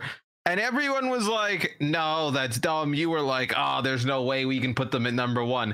And now, without having seen them play at all, you're willing to concede to my argument from last week that they should be number 1. No, I have been given new information, and I have processed it, and I have come to the conclusion that I think Philly would be the best team in this hero pool out of the top 3. I agree. I think Philly... they would be able to adapt. They would be able to play the Tracer Genji comps and intertwine it with the Ashe Tracer comps. And they can play Ashe comps as well, because, comps. And I think they would be able to do it quite well compared to Shock and compared to Paris. So you want us to guess that Philadelphia Fusion will be the best team next week, and then when the hero pool is gone, you want us to remove them because it won't be the same meta. I just can't believe guessing for them to be number 1 for 1 week. And then we go back because there's no. I argued for this based off of facts, and you said no, and now just a shot in the dark. Oh yeah, it's not a shot in the dark. They could be. We know that Carpe is very good at hit scan. We know he's a good Tracer player as well. And we also know that they've been looking pretty good with the Genji comps, like EQO's Genji. You don't guess these things. What about I don't think it's a shot in the dark. I feel pretty confident that Philly will be a better team than Paris. Do you though? I think that's a bit of a hot take. But what if I was gonna say, but what if Philly was number 1, Paris was 2, and Shock was 3? Get the fuck out of here. Come on. This is just pure speculation. I'd be down for that. I'd actually be down for that. It's pure speculation. Well, what? Yeah, of course. But it's not, of course. But that is what the purpose of this is. Is this not? No. Is this not to see what we are looking into in the future? What the fuck, dude? Paris should be impressing you. They've been playing comps that aren't just Sparkle carrying, and they've been performing really well. Like the Hagfist comps have all been executed really well. They've integrated Soon very nicely into the lineup. Their kind of brawl stuff has all been good. They're the most well-rounded of the top 3 teams right now. And you guys are I bump them down into third. Well, Brent just started an argument for no reason. He's like, how could I start an argument? Let me tell them that the team that didn't play should be number 1. I concede. You guys have got it. All right, let's talk about APAC. Yep. Spark number 3? No. So interesting. Look Honestly, at that. They went from There was one number match. 6 Honestly, to number 3. Put Shanghai and Guangzhou in their own thing and put everybody else in the Chengdu zone. Okay, is that fair? Who do you have above Spark? Like, I don't think you put Seoul there. You can't put New York there. No, yeah, you kind of have. Well, okay. So we come out. We have we have a weekend full of upsets. Okay, it's literally chaos. The world is on fire because all the good teams lost in the first round of the Summer Showdown. We come onto Plat chat. We're looking forward to this power ranking segment. The whole community is awaiting this prophetical, monumental, staple pillar segment in the best show in the Overwatch community. And Sideshow comes in and he says, I don't think we should read into it too much. Literally, the next week, new meta, teams are pretty ill prepared because it's a messy hero pool. Sideshow comes in. Let's put Hangzhou at number 3 that have been sucking ass for the past month so much that you're hesitated to even believe that the architect is even good in the first place. But they haven't they had 2 weeks of sucking. They really sucked in those 2 weeks. They really sucked. But I'll listen, Josh. I'll back you up here a little bit. Which the might fucking king of recency bias is back. This might be absolute pape. This might be pretty bad, but we've seen Hangzhou do this before. Think back to 2019. Think back to the structure of this team and how they were trying to cement it until they finally settled on Gushue. And it took them a bit of time to get themselves with some stable foundations. I think the same has happened with the introduction of QOQ and Architect. I think they just needed a bit of time to integrate those players into the calling structure. And they need a lot of time, to be fair, because you're working with 2 different languages. You're overcomplicating this. The top 2 teams between Shanghai and Guangzhou are going to continue to beat the crap out of those teams. And then those 5 teams on a random thing are just going to continually beat each other in a round circle. And we're just going to keep moving random teams to that 3rd position for the rest of the time. Okay, that's what's going to happen. This is my time. This is my time. Chengdu will beat like Hangzhou, and then Chengdu will beat 3. Yeah, I mean, I am pleading to everyone watching on YouTube, please leave a comment down below, because I'm wondering if I'm going actually mad trying to discuss power rankings with these guys. Subscribe and hit the bell too. Leave a comment down below and tell me whether these fools are actually correct in that Hangzhou should be number 3, because I feel like my sanity is like slowly like spilling out of my ears, and it's like wet, and I just have to go wipe this dreadful slob up because I cannot sit here in this chair and listen to this any longer. Who do we put above them? Other than Shanghai, Guangzhou, it doesn't matter, because whoever we put above them is gonna lose to like London, and then you're gonna be like, we gotta move these people up. Like, but I think Hangzhou would beat all those teams that are above. I think they'd have really close games against New York and maybe London. I don't know, man. New York's loss was a one-off. I'm inclined to agree. New York needs to go down. Down? Yes. No. That was a one-off. They got Chengdu. Yeah, I think they should be above Seoul. I don't give a fuck. Chengdu, we need to stop. We need to stop putting some respect during this segment. We need to stop putting some respect on the name of Chengdu. Yes, this is the screenshot I want to see posted. Oh my! No, I think I'm actually surrendering. I am waving the white flag. I will no longer take part in this segment. What are we doing here? I think New York need to be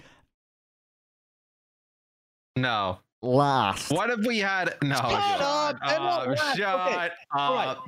As much as ZP and Wolf can mold about New York just falling to pieces, they just got classic Chengdu. They just got upset by the Chengdu Hunters. It's a classic move. The Chengdu have done it to many teams. It doesn't mean you're bad. You just got upset. No. New York plays Guangzhou this week. Okay, so the question is between New York and Hangzhou for 3rd spot. Like, I assume, Johnny, that you still want New York to be at number 3 then. I refuse to participate in this segment any longer. I'm okay with New York being 3 or 4. I'm okay with either one. The reason that I think that the reason I will accept the recency bias this week as being truth rather than just recency bias is that you expect when teams integrate new players for there to be like a downswing and then them to figure shit out. And I think this is Spark figuring shit out. I don't think this is a random upswing. I think this is the beginning of where we're going to see the Spark for the rest of the year. Is like a competent team that can play dive and they can play. It wasn't like they just played only one meta this week as well. They played dive really well and they played Reinhardt Century Comps really well. And they beat a Seoul Dynasty that weren't shitting the bed. So I feel all right about Spark. I feel like they should be at number 3, but I'll accept number 4. If we want to be non-recency bias Randys, we can put New York and then Spark. I give up. I'll say let's put Spark and then New York. Yeah, for now. I give up. You guys can do whatever the fuck you want. And I think Chengdu still stay in last place, by the way, despite playing well this week. Yeah. Because they've just had weeks of being dreadful. Yeah. I agree. Yeah. All right. Solid. Johnny's checked out. This is Am I supposed to what am I supposed to do now? I don't know. What's up next? Oh, some goddamn prediction. We always have. We're gonna go through these predictions quick now. And what was the first match? I don't even know. Oh, look at this. Ooh, actually. Wow. Okay. Chengdu, look, Chengdu only goes to the Chengdu zone and sucks somebody in every once in a while. You don't think they can do it twice in a row? No, I don't think so. I think their magic is only good for a little bit. They run out of some mana, dude. They're not able to regen, and then they're done. Interesting, because I thought I was going to be the only one going for Chengdu here. I thought really. I thought me and Bren might end up doing it, but that was it. But Johnny surprises me. I won the only one last week where I was on the one side of things, and then I got it right. No way, Johnny. Why? Yeah, which one was it? I think maybe over Valiant. Yeah, I think so. Why, Johnny? Because I think that Chengdu are back in their vanilla flavored kind of style where they play super aggressive. I think that this hero pool really suited them because there's no Orisa, etc. They really look like they play with confidence, aggressively, ruthlessly. I think that Seoul generally has been a team that struggles to adapt. I still think Seoul Dynasty is a great team. But I can see them struggling to deal with the chaos that Chengdu brings to the table. And I think ultimately you will kind of have to rely on Profit playing maybe Sombra to try to shut this team down. Which, I am the first one to promote Profit's name and believe in him. But when you're seeing Seoul Dynasty struggle with their front line, whether they're playing Gesture or Michelle and Marvel, then they have to decide between their damage players. Who's going to play the Genji? Is Illicit going to come in? Is Profit going to play it? Who's going to play a Sombra to counter Wrecking Ball? Is Sombra even countering Wrecking Ball anymore? You're naming off every hero in the game right now. There's so many things that go into this strategically for Seoul Dynasty that I think Chengdu Hunters will just roll in and just fuck them up. I also refuse to pick Chengdu because I had to stay up till 5 o'clock in the morning to cast a game in A-Pack where Genji was dominant and they didn't play Jinmu. Yeah. They did that. They did this time. Let's switch it over. What was the next one? Oh, this is an interesting one. Well, okay. No surprises. Is it? It's the number 1 team right now in the world. Dude, Philly, look, I want to see them play, but they have all of the, like how Johnny was saying, like this is perfect for the Gladiators, like what all of their players want to play. This is like the same for Philly, but they're just better. Or they should be, in theory, be better. Yeah. Yeah, I think this has the potential to be a nasty meta for Philly. The thing is, though, I mean, like, Philly weren't ever the best dive team. Like, even when dive was being played a lot, they were up there for sure, and they had like crazy potential, but they were always like crazy individual instead of just having really clean dives. The king of recency bias is looking through the goddamn archives. Well, when else have you seen these guys play archives? Well, Josh, you can't say that because now they have Fury, they have Funny Astro, they have Alarm. It's like a way different team than what we've seen them do in the past. Different. It's still Sado, Kappa, and EQO. I mean, that's pretty. It's 50% of the team. Sado never played back then. It was Fraggy. So yeah. It is quite different. But these players are still quite individual. They're not like they're not the Shock. They're not team coordination above all else. They're going to try and clutch things. I will say, a few episodes back, we kind of discussed, I think it was during Power Rankings when I said that Philly should be number one. We were trying to figure out, like, is there a meta in which Philly had the roster to be the best team in NA? This may be a meta where they could be the best team in NA compared to everywhere else. Yep, that's why we should have put them at number one in the Power Rankings. I think this is going to be a straight copy of the main Melee North American semifinals between the Philadelphia Fusion and quarterfinals between Philadelphia and Gladiators. And I think we're going to see 2 dive teams come out, and Philadelphia are going to win. But Gladiators will put up a good fight because OG Winston is good. Yeah, it is good. All right, what's next on the docket? The next one is the Gladiators versus. Wait, no. Whoops. Whoa, it's Chung. Whoa, this one's way on. You didn't want to go with Chengdu against Seoul, but you wanted to go with Chengdu against Plat. That's argument.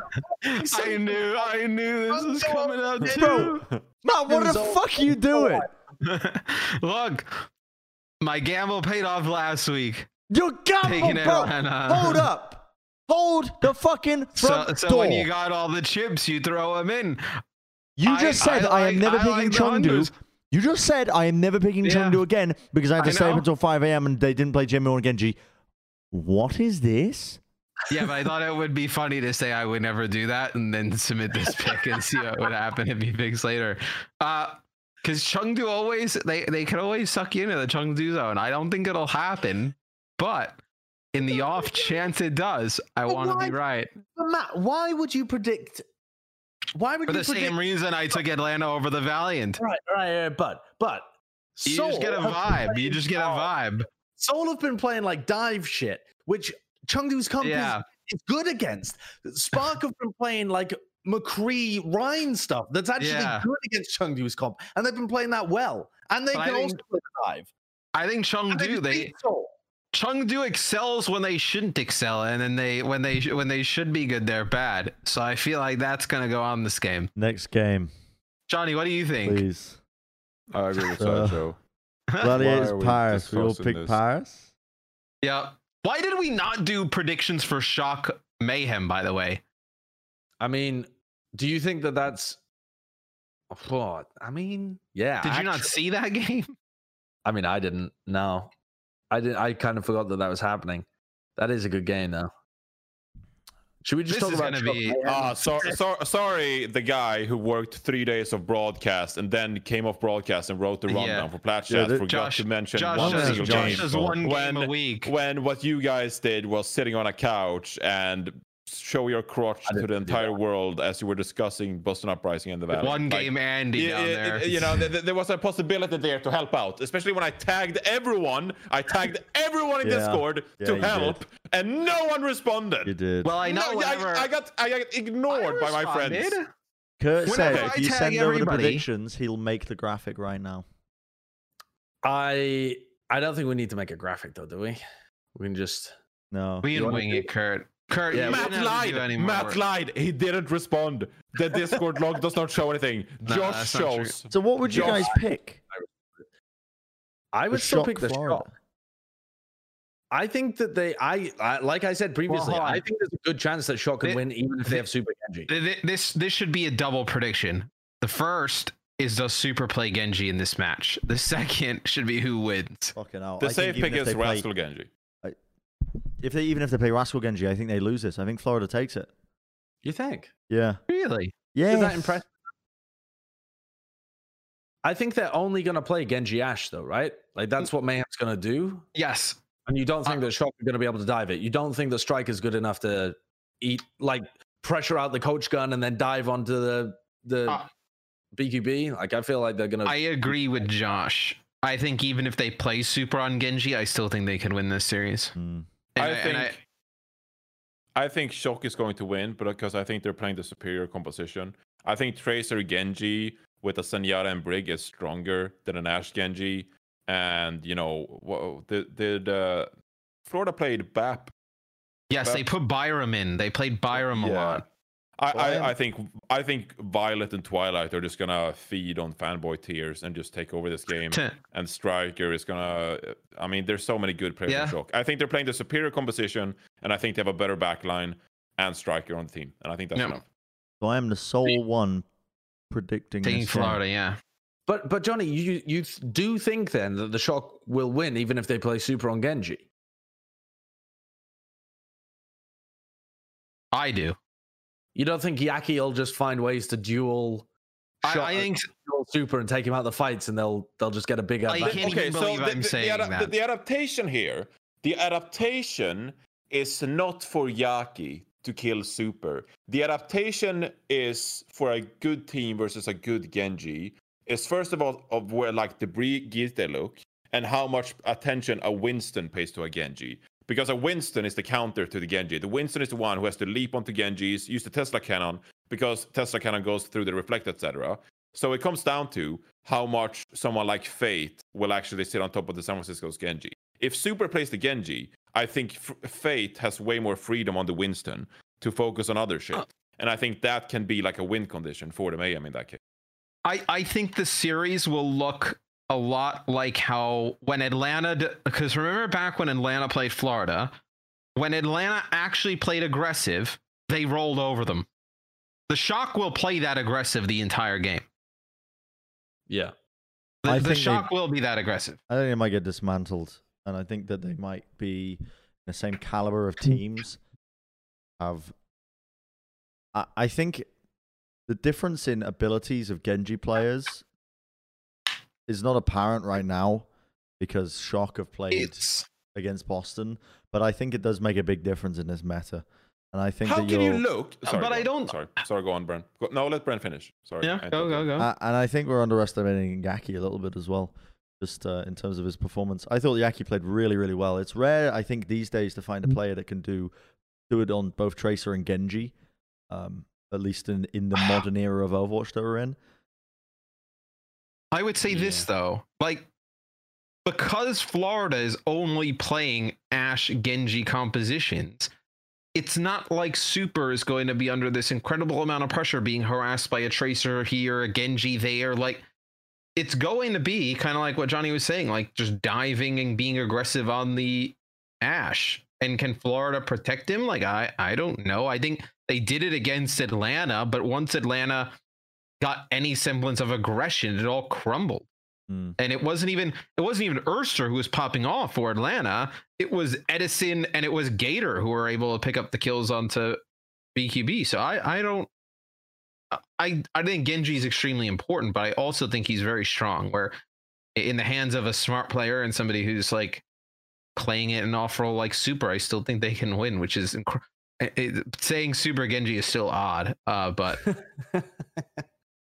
okay. Let's do this for a hypothetical, because we've done so many hypotheticals this episode, and Sideshow loves doing this apparently. Are you ready? Yeah. Do you think the Philadelphia Fusion would have made the finals of their summer showdown with Super Genji instead of EQO?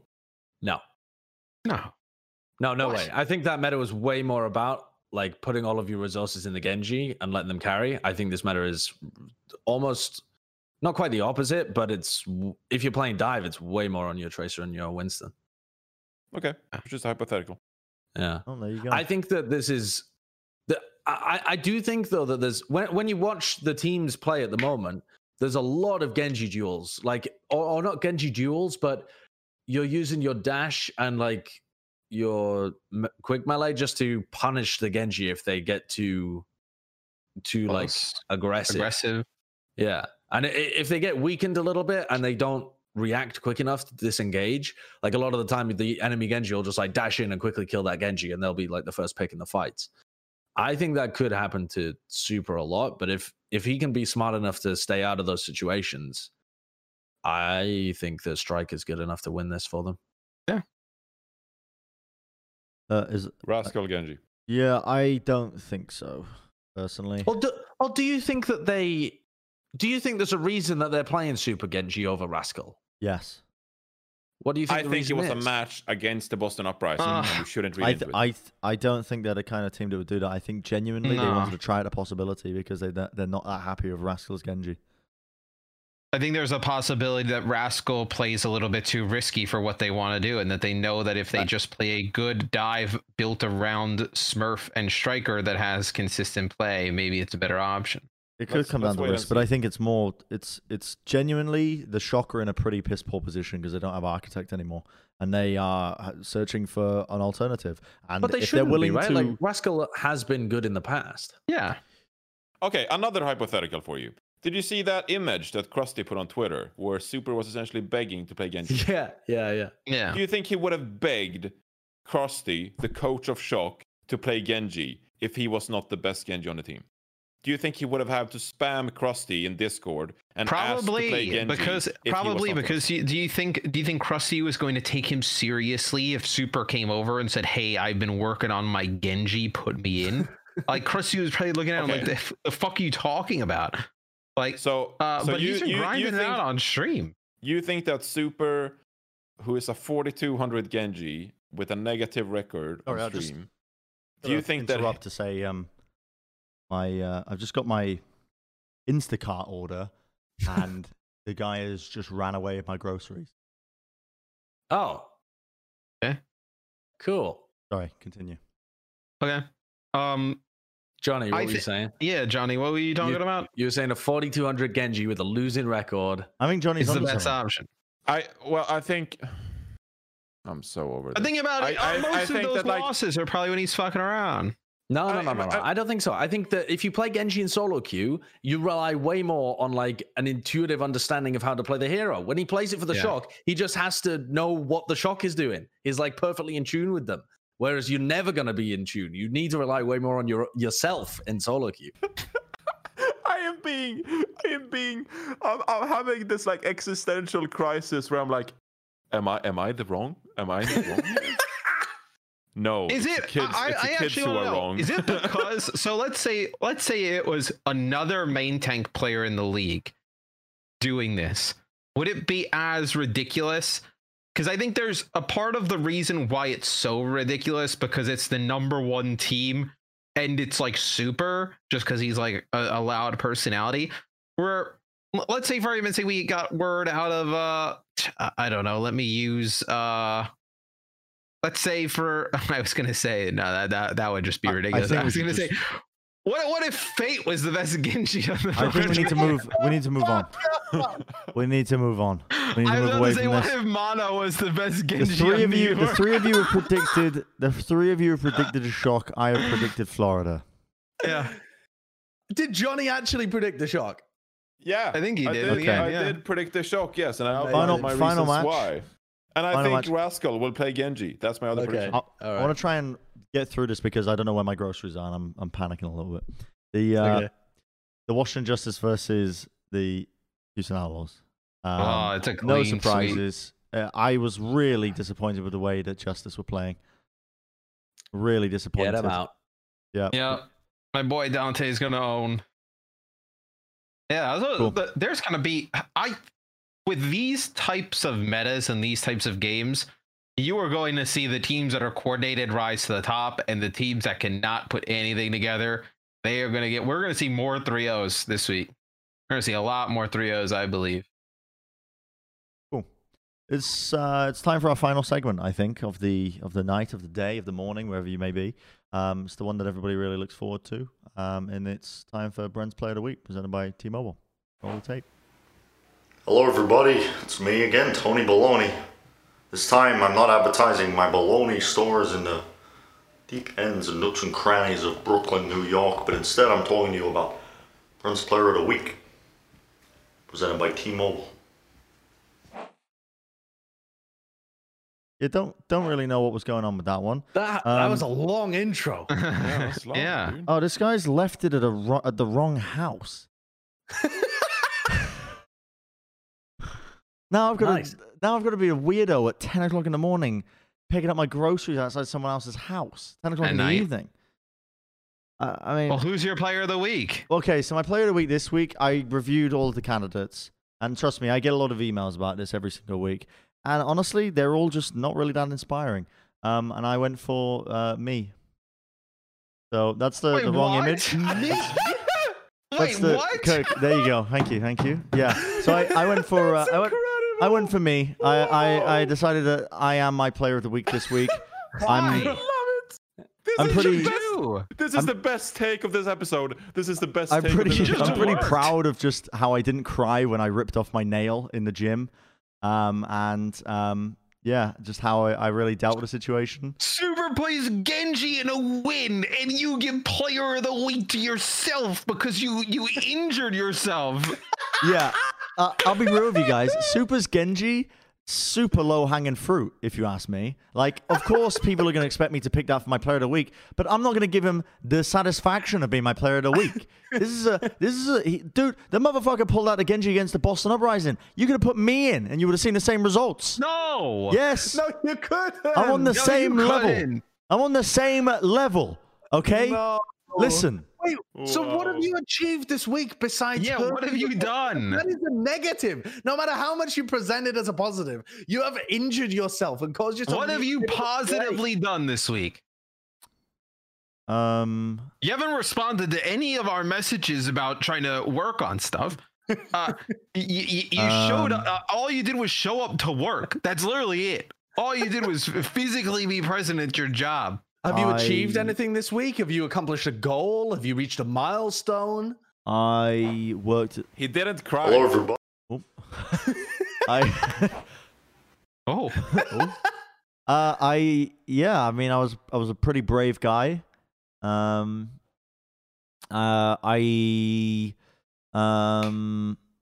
No wonder why Super doesn't want to come on the show, because he gets robbed. He gets skamazed by Brent. It's too easy to give him the player of the week. Like, it's too easy.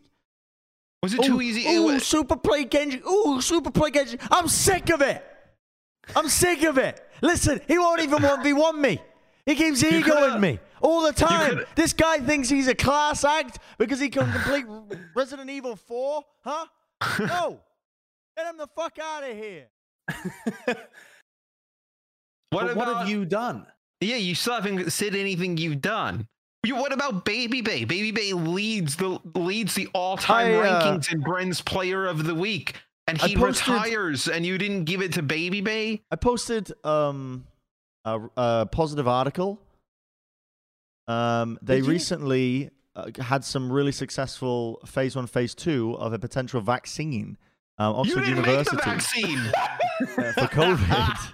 You have nothing to do with the vaccine. I posted about it though. I posted on social media, right? Doesn't that help? You didn't make the vaccine. What? You tweeted. I tweeted about it. Breaking news from the BBC. Yeah. Oh my. No. This was what you thought deserved player of the week. No, but this is just one of the many things that I did that was pretty cool this week. What's two of the many things? What's the second many thing? Hello, desktop. I tweeted saying, I hope you have a good day if you're reading this. This is the most... Look, no, okay. I picked against the team, and then I picked that team against the better team. Continue this conversation. I need to go steal my groceries. Worse than that. I need to go steal my groceries back. Continue this conversation. This is nothing to discuss. I feel like I've entered a new dimension. This is the most egregious Player of the Week award ever. And we gave one to Seth. Yeah. I would have been happier with just having Seth on the show. I would have been happy. Give it to Seth again. Is Seth here, Kurt? Can you get Seth? Johnny can't take much more of this show, I think. Okay, this is the only way I can describe it, okay? You know when you watch Disney movies and like the characters like spaz out or something and like their eyes just like start changing shape and like colors and stuff? I think it happens in like Robin Hood, the Disney movie. Jake, sit down. That's how I feel. Jake, Bren gave Bren's Player of the Week presented by T-Mobile to Bren. What has he done this week to deserve that? He doesn't even want to comment on it. He lives with the guy. What's wrong with that though? Like inherently, if it's my award to give out, why can't I give it to myself? So what? You could just give it to yourself every week. No, but I don't have anything only wrong feel with like giving if, the award to yourself. That's fine. If you've deserved it, you award it to yourself. Let me think about it. Let me peanut badge and a cookie. Let me What put the it in fuck terms. have you done? Let me put it in terms you can understand. Okay, fucking Lex Luthor looking ass. Okay. This is how much Genji, super playing Genji against the Boston Uprising meant to me. Pew! All the way down here. How much me tweeting positively. Pew! But you know what? When we look at them and analyze them, oh look, the things that I achieved that week, tweeting twice, were fucking more on the scale of achievement compared to Super's Genji. All right. But you're acting like there was only one player in the Overwatch League. Yeah. Many other players. You know who would have been I know you didn't watch the game. Who would have been better, huh? So when we were coming back from a break one time, instead of unmuting my mic, I unmuted my desktop audio. So everybody in the YouTube chat heard Ashley do the countdown. Yep. I remember that. And she did the whole countdown, and the whole chat was asking for NA producer to come back the entire time. You could have given it to Ashley. Yeah, this is my Genji here. Showing highlight to you. This is Yeah, a good so this is highlight. Did you call this a highlight? This isn't fair.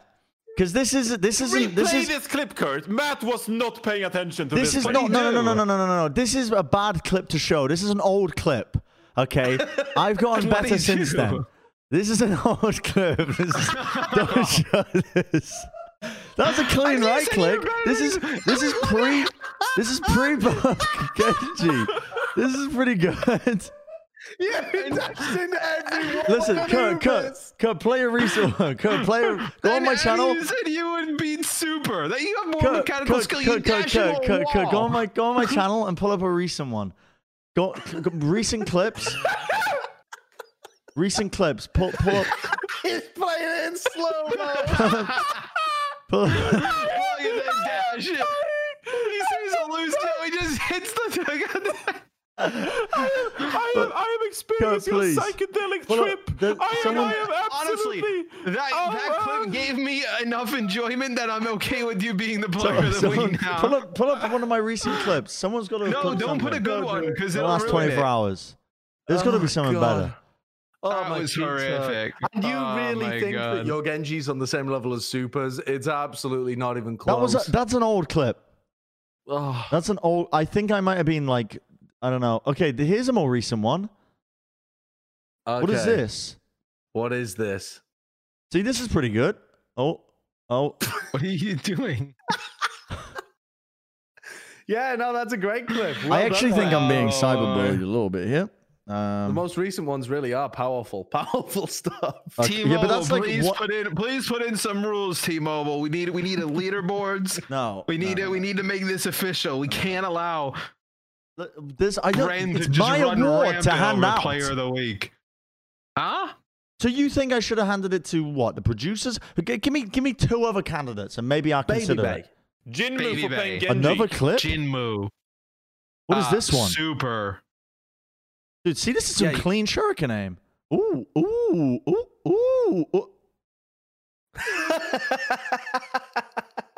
You could have given it to Zoe for the cool picture of the Game of Thrones. Oh, yeah. That was so good. Up. Yeah, that was pretty good. That's way better than anything you've done in the last year.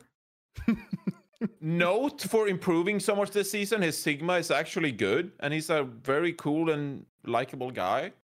You could have given it to Josh for casting one game. Yeah.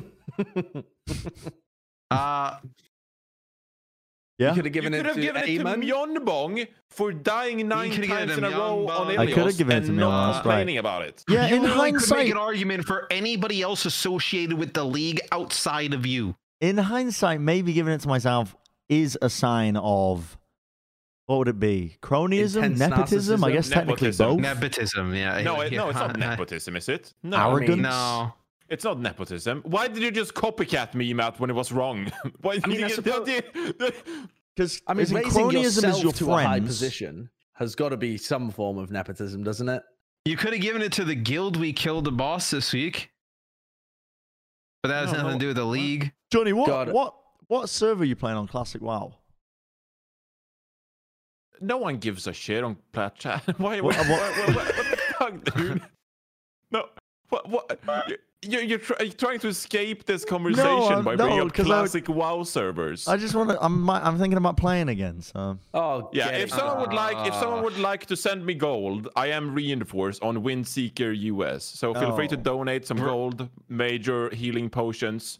Maybe even some linen cloth. Brian hijacked this episode. No, I didn't. I'm leaving. I mean, you actually going? This is done. Kurt, You started to talk about World of Warcraft. End it, Kurt.